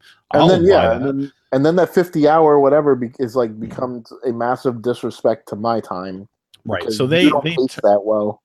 Right. So like these games, like they're spending so much extra time and development time, money and resources and all that and manpower to make all this extra content in these games that just doesn't need to be there. Where there are companies out there that say, hey, we'd rather not spread ourselves thin and focus on what works for us, and we'll make a quality product for you. And that works. And like these companies don't seem to grasp that. What they want to do is they want to get every single potential sale that's out there.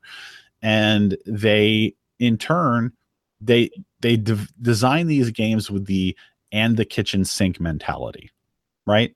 You got to throw everything in there that's going to, tick all those boxes so that it's going to appeal to everyone. There's a little something for everyone, and it's like, maybe if you focus more on building quality games instead of just large games that just have a bunch of shit thrown in it, maybe people would respond in kind by purchasing your game because they can sense that there's passion behind it. Like ID Software with Doom. Okay, Doom had a multiplayer component, but ID Software did not work on that. They farmed that out to someone else. They focused entirely on the single player campaign, and it's a quality game. I don't know about the new Wolfenstein game, but Machine Games with the last one, they did the same thing. They said, we're not going to do a multiplayer mode because we want to focus on this single player mode because we know that we can deliver a strong product. But if we spread ourselves into this area, into that area, we're just going to give you two half-assed products, and we don't want to do that. Some companies out there have figured this out, but many have not, and I think Gabe, again, referring to him again, he said it best in a conversation the other day. It's like, it's EA, again, it's Star Wars. They would have made $1 billion with this thing, no matter what, The problem is that they don't want to have a lot of money. They want to have all the money. The crazy thing though about that is that my one contention with that is that if that were true, we would have also probably have had that Scoundrel game, whatever it became. And I'm referring to that whole whole canceled Visceral Star Wars game thing that was happening with Amy Hennig before it got canned, I guess. Yeah, but the the thing that people have latched onto with that story is that a lot of that content is going to be reworked, and it's probably going to be reworked into a game with a lot of microtransactions and loot boxes. Well, no. Well, what I'm more getting at is that it's just crazy that like you have a license like Star Wars, but even EA could not even say a single player game. Remember when Star Wars 1313 was a thing? Yeah, I remember that. Even they were like, EA was like, well, we don't believe this single player Star Wars experience would make us enough money. And so we have to fucking go and turn into this like games as a service model. That's just crazy. Like that is crazy that you don't have that, like that you just don't, you have this license and you don't really know how to manage it.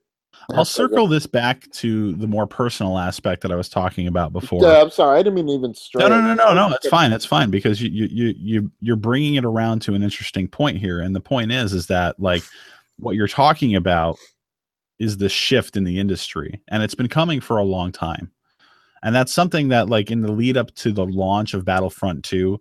Like this is something that like I would seriously like get like upset about, and something that was tearing me apart inside mentally and emotionally. Like it shouldn't, because it's just a video game, but it's that fact that like one of my favorite games over the last few years has been Battlefront, and here's the new one, and it's got these issues, but the game looks like it's going to be fucking awesome to play.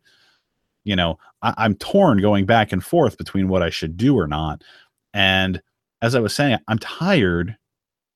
Because over the last however many years, whether I'm talking with friends or I'm talking on Reddit or other video game forums or doing this podcast or writing for the website, I've been talking about, you know, the fucked up things about the season passes, the microtransactions, the loot boxes, all this time. And I've said all along, hey, listen, if you keep buying season passes, if you keep buying microtransactions, if you keep doing the loot box thing, it's going to be over before you know it. They're just going to be here to stay. And usually the comments that I've had online from people over the years has been something similar to, okay, well, that argument doesn't have any real merit. You're just kind of applying the slippery slope theory to this. Okay, well, here we are. It's 2017 and we have fucking Battlefront 2 happening, you know, like, and every single major game that launched within this holiday window so far has got microtransactions and loot boxes. Assassin's Creed Origins, okay, Battlefront 2, Destiny 2, obviously, like these games all have loot boxes and microtransactions in them. And at this point, it's like, it's here. The future of gaming that I didn't want to see is here. And I know this isn't a blanket sort of thing because there's still going to be certain games to play out there. But for the most part, the way I see it at this point is the AAA game industry is fucked. You know, this is just the beginning. And this backlash against Battlefront 2 is not going to be unique in the respect that EA is not going to back off entirely. They're bringing back microtransactions into the game at some point. They just have to sit back and they have to retool things so that it doesn't outrage people as much. But other studios are going to be continuing with loot boxes and microtransactions. And it's like, to a certain extent, if I was to, like all these people out here who are rallying against Battlefront 2 and they don't buy the game, and I have nothing against anybody who doesn't buy the game, because all the power to you. Like, you know, like I feel dirty for buying it for sure. But I sit down and I play the game and I'm having so much fun, and then I sort of don't fucking care anymore, you know? Because I'm tired. I'm tired of having these arguments and telling people this is what's going to happen and having everybody say, you know, fuck you. You know, like that, you're just talking nonsense, old man, you know, go back on your front porch and sip your iced tea, you know, like, but here we are. And now there's no way to get rid of it. It's not going anywhere. If anything, all these companies are going to continue to do is to retweak and retool things so that people are upset, but not upset enough to not buy the games. And so I have to ask myself, as far as AAA gaming is concerned, and I do like playing a lot of AAA game, you know, entities that are out there, such as, you know, like Assassin's Creed and whatnot, and Call of Duty, when they're not turning me into a walking billboard. do I have to quit AAA gaming in order to take a stand? Because like that kind of looks like that's where things would be heading if I was going to really speak with my wallet and not support anything that I didn't agree with. You know what I mean? My choice is to either do that or to buy these games, but to use my voice. And I think the latter is definitely, which I'm saying with Battlefront 2, the direction that I'm taking. I feel like I would rather like knowing me, because I've already played games in which like I've been completely culpable in like the whole microtransaction thing. Yeah, I remember you saying you bought loot boxes in Overwatch and shit. I've spent like $100 on loot boxes in Overwatch. Wow, $100! I had no idea you had that bad a problem. Yeah, but I think the thing is though too, although I joke about it, is that it's all also kind of stems from the fact that we all as a collective kind of decided that we were okay with this. Specifically because loot boxes started. Gabe just said he's going to go shoot himself, by the way, and I'm assuming he's talking about what you just revealed. This is us just basically. I thought he was going to bed, by the way, but okay. Yeah, he said if you wanted to chat about this, he'd hop on here. But like we all collectively decided that in a way that we were okay with this too, when loot boxes were just a cosmetic thing, until companies caught on that they could make money off of this, and then we're here where we are right now. But what I was mostly getting at was like, I don't know, like at this point too, because again, as I think about what you're saying now versus what like 2014, 2013 Mike would have said about all of this, like, I mean, I don't know why you couldn't. I don't think there's anything like hypocritical exactly, or it's like it's not black and white for you to like buy this game, enjoy it, like you're enjoying playing it, but you feel like there's a part of it that you want to call out like critically, that you want to criticize, sure, or acknowledge a problematic. Because then why buy anything then? You know what I mean? Right. Like if something's going to have a flaw in its design or something. Right. Like, and even if you're talking about like the dirty tactics that are used in order to sell the product to us, leading up to the release of this game, like one of the things that I kept thinking about so much, and one of the analogies that I kept making, to myself while I was thinking about this was, it doesn't matter what industry you're talking about. If you pull back the curtain to see what's going on behind the scenes, you're going to walk away pissed off. You know what I mean? Yeah. It doesn't matter if you're talking about Hollywood and filmmaking. It doesn't matter if you're talking about, the music industry and how that whole thing works. We're pulling back the curtain on a lot of dudes in these industries too. Like, right. And it's like, am I never going to watch movies again? We've known for a long time that like, Tom Cruise was fucking crazy. Did that stop me from watching his movies? No. Mel Gibson, he's a fucking anti-Semite, like, does that stop me from watching his movies? No. Harvey Weinstein is a douchebag. Am I never going to watch any of the movies that were put out by Weinstein Productions again? No, because there's good movies under that label. You know what I mean? Like, not to drift off, but I just realized I sat through Good Will Hunting like twice this week on TV.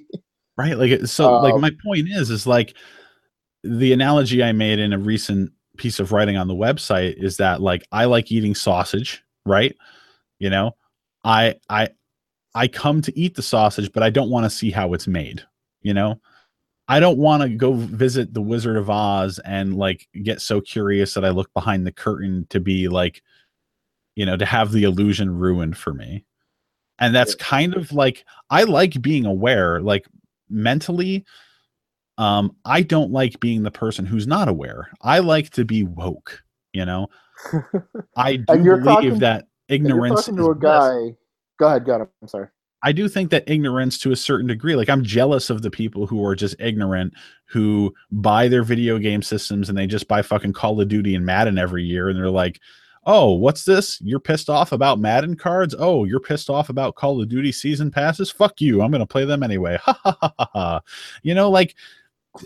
I envy those people because they don't know about all this shit. They don't care about this stuff. They just see a commercial on TV, they see a video game that's fun, and they'd be like, ooh, I want that one. And then they go and they buy it and they sit down and they have fun with these products without a second look. You know what I mean? Yes, 100,000%. Do you know why? I want that. You know why, especially because everything you've just said about how you feel about like Battlefront and like just like your acknowledgement of like how the sausage is made and all that. Now, you will not be surprised to know that I have a Monday Night Football game on mute right now on TV. But not surprised at all. Take this though. Think about this. You know me as someone who watches this game heavily, but is completely 1,000% aware of like the behind the scenes like bullshit garbage that has been going on with this league for like the past couple of years in terms of politics, in terms of social commentary and stuff. And every time like I read about some garbage thing like the owners are doing, and this is how I relate it, and this is why I actually kind of think of more like I align with what you're going through with this, because I still like the game. Just like you still like the game Battlefront, I still like the game because I acknowledge the problematics of like what's going on. And right. like I run it through, you know, in my head. And that's the thing, that it doesn't have to be like this fucking like black and white one-sided, like it doesn't have to be that way. Like I feel like we can acknowledge the problematics of things, understand, kind of come to terms with them, and then make an educated decision on that. You know, which is what I think, which I'd like to think I've liked to have done with this stupid sport, just like you. I'd like to think you have done with this game with Battlefront. The thing that's really interesting to think about, I think, with all the outrage and everything, is that okay, let's look at the 700,000 downvotes on Reddit for Battlefront 2.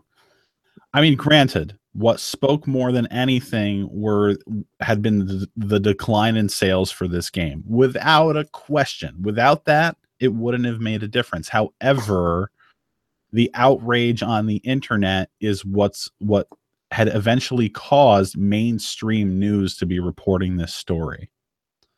That is what got the wheels turning for them to feel in a pinch and practically overnight say, okay, we're going to lower the cost of credits it takes to unlock these characters. Okay, we'll talk to you about this other stuff soon in an AMA. You know, our voices do have we do have a power. This is the positive thing that came from this story. You know, you don't have to just say, I'm never going to have fun again, right? Like, I'm not going to buy products that I'm going to genuinely enjoy again. Like, you can use your voice, and if it's loud enough and the echo chamber around you is really making that message loud and clear, it's going to get somewhere, because to a certain extent, these companies can try and fuck you, and it works very often, but they do have investors to appease. And if you raise enough of a stink, like, you know, we saw what happened here. Change did occur. Did they remove loot boxes from the game? Did they remove cards from the game? No, of course not. Are they going to be bringing back microtransactions at some point? Of course they are. But they pushed too far for the launch of this game, and they got blowback from it. And it's irreversible at this point. Like, maybe they'll accumulate some sales from people who are pissed off now once things are changed, you know, once they actually make their actual changes and have them fully implemented into the game from here on out. But there's a lot of lost sales. They're never going to get that back. Like, and it's because people use their voice. You know, I'm that's part of the problem that I've had with this argument lately, is because it's like, it's been so black and white. And it's not just Gabe, you know, who I love. Like, I consider him like my Italian brother. You go on to Reddit or you go to Resetera, and it's the same thing in those threads there. You have two sides of the conversation. The conversation is, fuck you, you supported this game, you fed into this, like, you can't say anything, versus, but the game's really fun. You know, like, those are the only two sides. And it's that's the problem right there, though. Like, that I don't like, at least for me, there's no two sides. Right. It's like if you bought the game, that's it. Like you can't buy the game. Otherwise you're sending a message. And it's like, some people vote Republican, some people vote Democrat. Like I went third party on this one. Like, as I said earlier, I acknowledge that buying the game sends a better message to not buy the game, but like, that's not the message that I wholly support. Cause I also don't want to say, I don't want these games. I still want the games that I enjoy. I just don't want this other shit married into it. And if they're going to be in there, because it's very clear that these business models are going to be in the game, like you have to keep it cosmetic or something, especially for something like Star Wars, which you were going to make money on anyway. But that conversation is what's happening online. And it's like, I don't know why people think it's just one way or the other way. And I think part of it is because people have been seeing this conversation happening so much that they think that's the only way that it has to be. Especially with EA. This is because, like, I keep, and we're in 2017 yelling about EA, and I just think about how really, like, they sort of got the ball rolling with. I feel like this, not the first instance, but like they really. Well, I mean, Madden with their fucking the cards in Madden for years not even now. Not even just that. Like, I just think about the fucking Mass Effect 3 ending, and how that like swirled, and that it wasn't even a paid thing. That was just people like getting upset about like a choice design in a game before like everything else. Like before we started yelling about online passes and used games. And whatever the hell else EA loves doing in their fucking games.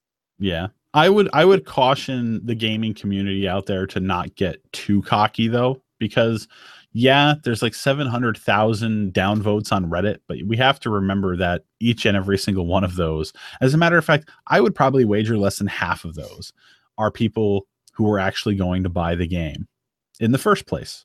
There are probably people who are downvoting that who never intended to buy this game. There are people who aren't probably even gamers who voted on that thing, because what EA did was screwed the pooch, not just with the hardcore gamers who are usually pissed off by these decisions. They insulted the gaming community as a whole on this one, and Disney fans and Star Wars fans. Like, that's a very fucked up trifecta to try and just like run into with a fucking flamethrower. You know what I mean? Like, they shot themselves in the foot on this one. Hands down. And I do feel bad for EA Dice. Like, I know like there's probably an argument to be made like, well, they decided to get in bed with EA or whatever, but like they made a really, really, really, really fun fucking game here. If you like Battlefront, this is a really fun game. It does have that other component to it with the cards and everything, which is a bummer, but the game is still super duper fun to play. And I feel like there's a lot of people out there who are just sort of like going along for the ride without like trying it for themselves. I know there's people that have serious convictions out there and they're holding to them, and I applaud them for that a bajillion percent. Do what you want with your money. I would not write a review on my website for this game right now and say, oh yeah, I recommend this game to everybody. This is a personal choice that you have to make. Me, as I was saying, though,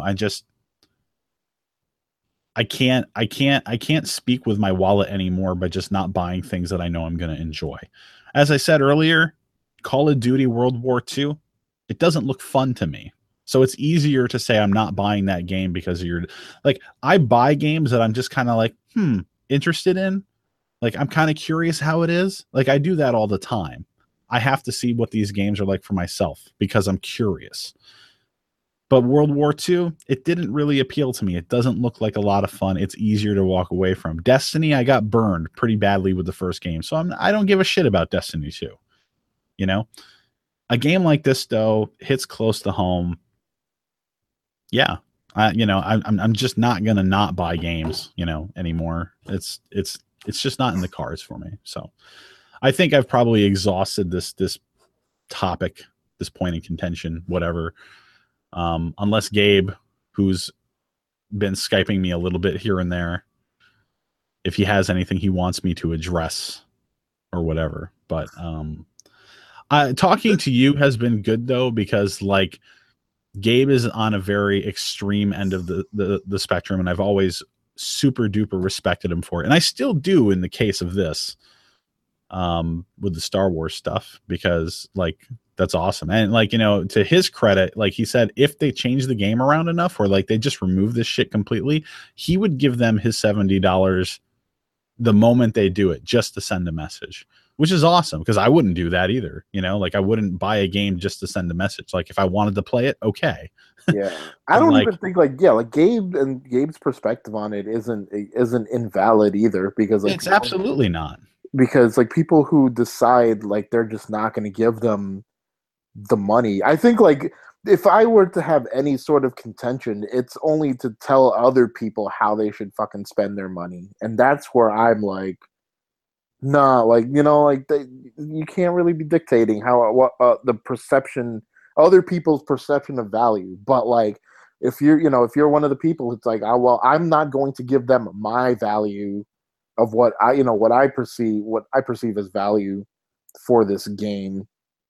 That's like a different thing. That's a different story. Right. And to be fair, like him and others like him on the internet, their point isn't to tell us how to spend our money or not. It's that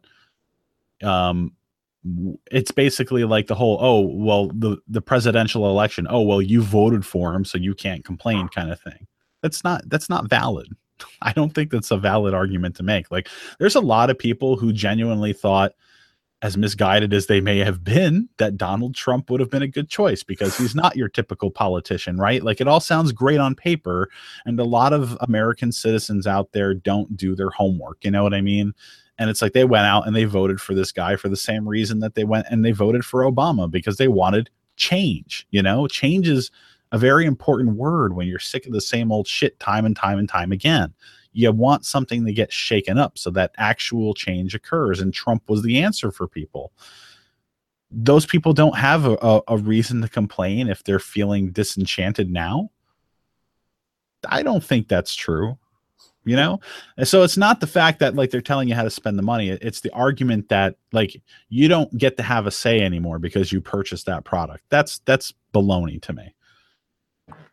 Yeah, because again, to me, like, then why buy anything if you're not going to really react to it? It's like, hey, if you think you're giving up your right to react to it, you know, like, and it's funny that you know that even got brought up because, and this is not a massive thing to get into, but I saw people reacting this way to the Justice League movie, where people were saying if you paid to see the movie, you contributed to the movie's success, so you can't be critical about it. Which, like, what the fuck does that mean?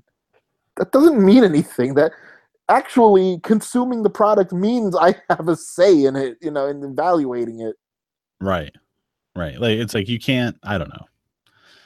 You know, it's like, again, as we were saying, pulling back the curtain, you're going to see the ugliness no matter what you're talking about. Like, you know, you go to the supermarket and you buy a box of cereal. Why don't you open up the curtain, you know, for that company and see what kind of nasty shit they're in bed with, you know, or like your favorite music group, like, you know, the lead singer or the lead guitarist, like he might go home every single night, shoot up heroin and go into a coma for 5 hours, wake up, beat the fuck out of his wife, and, you know, get up on stage the next night and then sing in front of everyone. And like, nobody knows what's going on behind the scenes. But if you were to find out that shit, like, you know, I don't think it invalidates the music that you've enjoyed the entire time. Like there's a lot of people, like Michael Jackson's the perfect example of that. Like, yeah, there was all that pedophilia stuff, and I kind of do think he probably was guilty of shit, but like I could hear a Michael Jackson jam from back in the day and still say that's a good fucking song.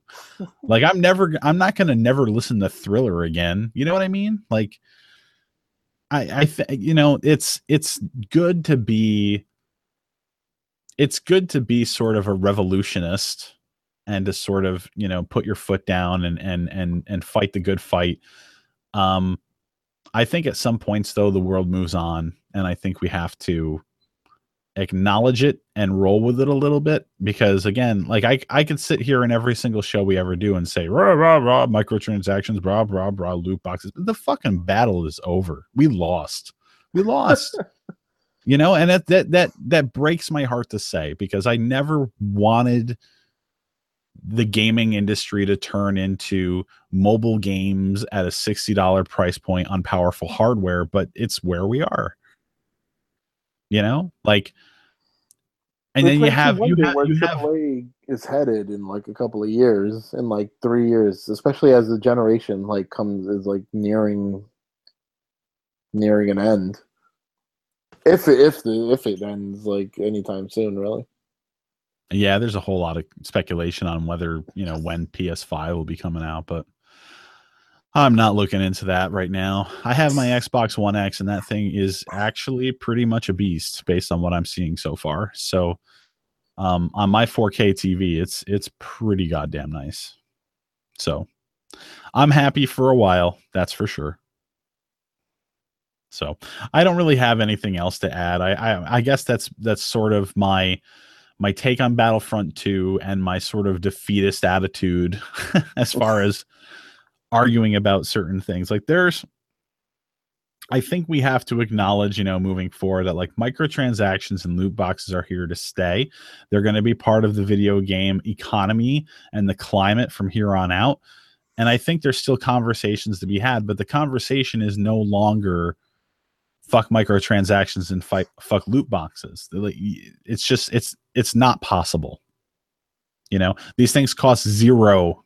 Not zero, but they cost very little for studios to implement into the game design. So whenever you buy loot boxes with real world money, it's basically just profit for them. So of course this stuff is never going to go away. The argument that we have left, that we actually still have power with, and it's been proven with Battlefront 2, is what the degree is that we find is acceptable or not to deal with. That's the fight that we have moving forward. And, with this game, so far it's a win. It may not resolve everything that's an issue in Battlefront 2. It may not change the way the star card system is and how it grants people abilities that give them a little bit of a leg up in game. But at least it removes that crazy fucking grind. At least it's going to scale back, how much things cost in the game with your in-game credits that you earn. Like, at least it's moving into a certain direction, and we've made that happen. And I'm happy about that. It's not the win everybody wanted, but it's a win. I'll take it. So, I don't know. Well, all right. Yeah. I there was another topic I wanted to get into, and I'm not really going to go into it because we've talked enough tonight. I think I just kind of wanted to acknowledge, after all the hey, NeoGAF is burning down conversation that we had in the last couple of podcasts, that Resetera, the alternative to NeoGAF, is up, and it's a pretty cool place. So I just kind of wanted to kind of give a little golf clap in their direction. I enjoy talking about video games on that website. How do you feel? How have you felt about that place? Have you been participating in conversations there? I went to the 2 communities I participate in and haven't looked back. No, I mean, it's, first of all, I do appreciate a forum with more modern sensibilities, I should say. And if I'm being honest, though, I hadn't thought about the other place since all that went down. But I mean, it's you still have some of your misguided posts and attempt at conversation, so to speak. But generally, I think there's a more pleasant, pleasant, more accepting atmosphere. I guess I should say. It doesn't feel so like I don't feel like I have to. Not that I ever felt this way, just from personal politics or anything, but I don't feel like I have to walk on eggshells to talk about anything on there compared to other places on the internet. Maybe I'm going to slightly disagree. I guess it depends on the topic, and then this is my only. It depends. No, it depends on the topic. But what I mean is there were some things at the other site that maybe weren't controversial in topic, but for some reason, certain moderators had reacted maybe a little too swiftly. Yeah, my thing with NeoGAF is that it was obviously for some reason that idiot that owned that site, he honestly thought it was a progressive forum, it was clearly anything but, you know, the way that it was run, just the conversations that were happening there. But like, my only complaint about Resetera is that it is like the 180-degree opposite. Like, I think like progressivism is very alive and well on that site, which is great as a response to NeoGAF. But I think I think it's leaning way too hard into it. Like, I feel like if I get in those conversations and I say something like truthfully and honestly, like, I feel like somebody's just going to jump down my throat and I can't share my opinion because it's offending someone, even though like there's nothing that I'm trying to like offend people with. There was a conversation on the website about like something about like females being portrayed in video games in a very sexual way and how it's like degrading to women basically. And I basically came up in the conversation with the point that, well, like, you know, sex sells, you know, like you could say that sex doesn't sell because that you think it's sort of like it's sort of demeaning to someone's character in a way, or for the human race, and that like it's 2017 and it's an outdated idea, but it's not. Sex sells, you know. That it's the reason why they keep pushing like, you know, the characters for like that look scantily clad or whatever in video games. It's just the way it is. Like, if sex didn't sell, they wouldn't be selling it. You know what I mean? But it is, because of part of it is their target demographic, which are like teenage boys, I'm sure. And that might have to say more about the industry than the people who are buying games that have that stuff in it. But I basically said, yeah, sex sells. It's a business thing, you know, like it shouldn't be taken personally, you know.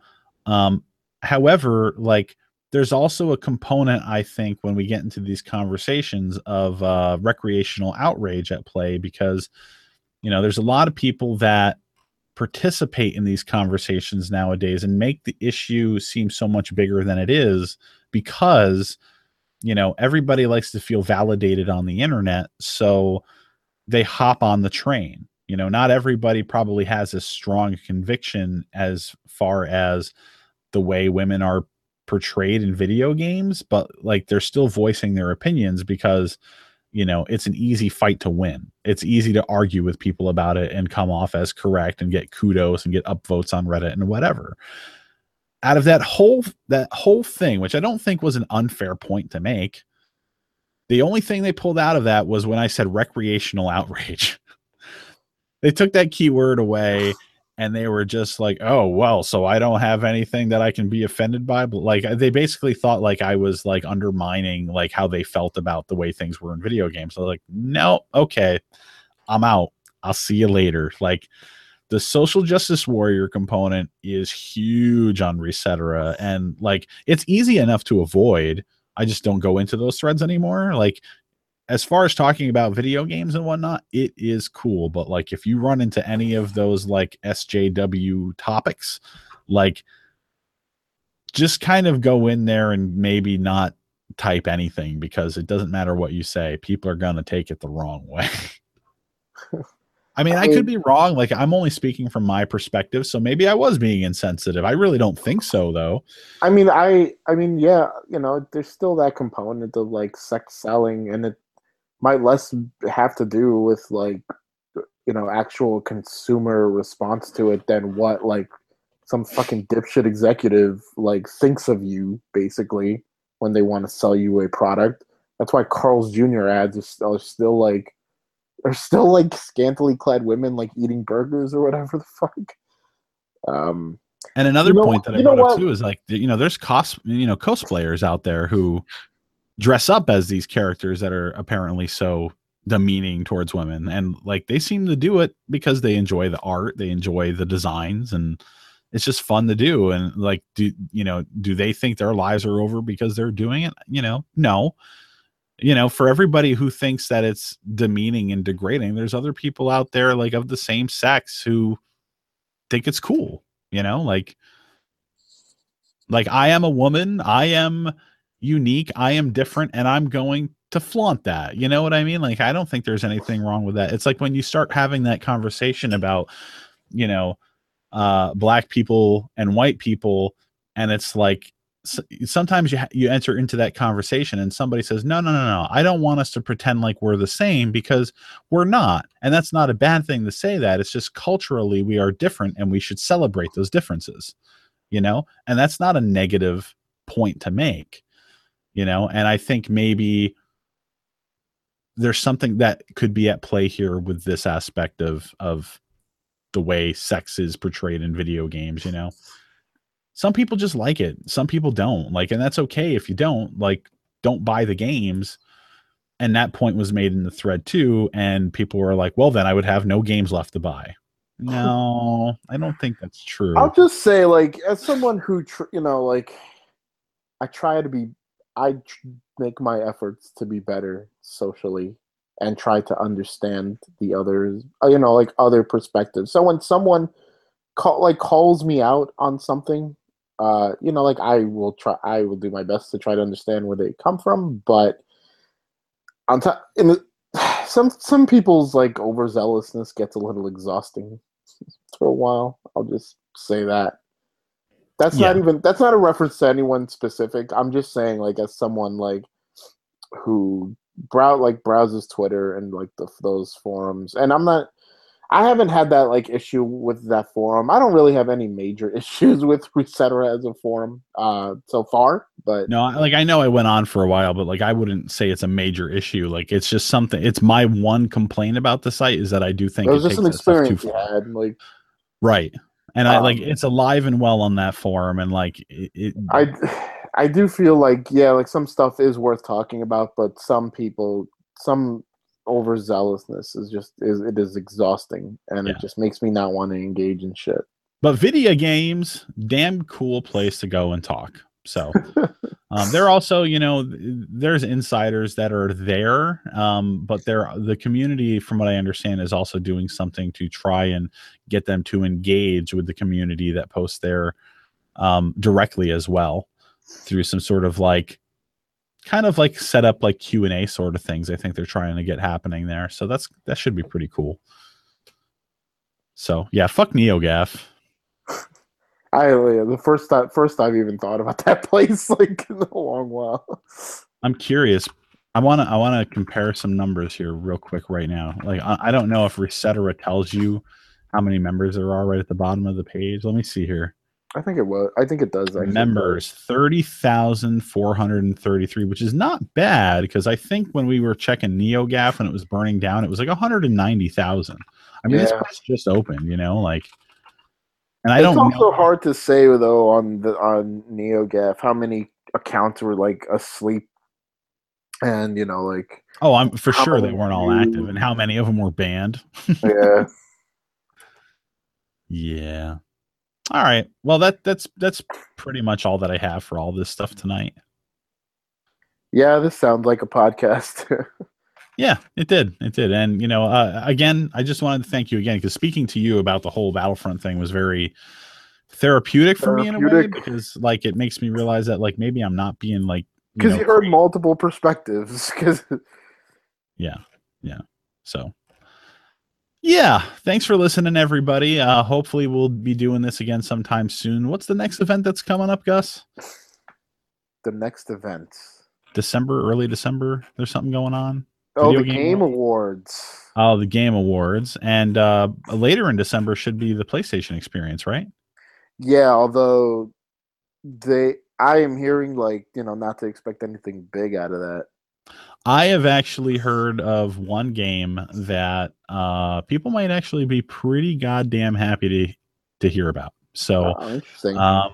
Yeah, so we'll see about that. We'll see. I'm hoping that it comes to fruition. If not, you know, I guess it'll probably be just a matter of time. But no, it's not Batman. It's not Batman. I'm not talking about Batman. Neither is WB. Neither is Warner Brothers right now. True enough. And on that note, we'll sign off. Have a good night, everybody. Have a good night, everyone. And if you're American, have a happy Thanksgiving. Yes. Happy Thanksgiving to the rest of the world. Why not? Happy holidays to everyone celebrating whatever. It's Merry Christmas. God. I know. Our Stop Christmas waging shopping this is war. done. Woo! Our Christmas tree is up, by the way. Oh, really? Nice. I'm waiting until the day after. Yeah. All right. Bye, everyone. Good night.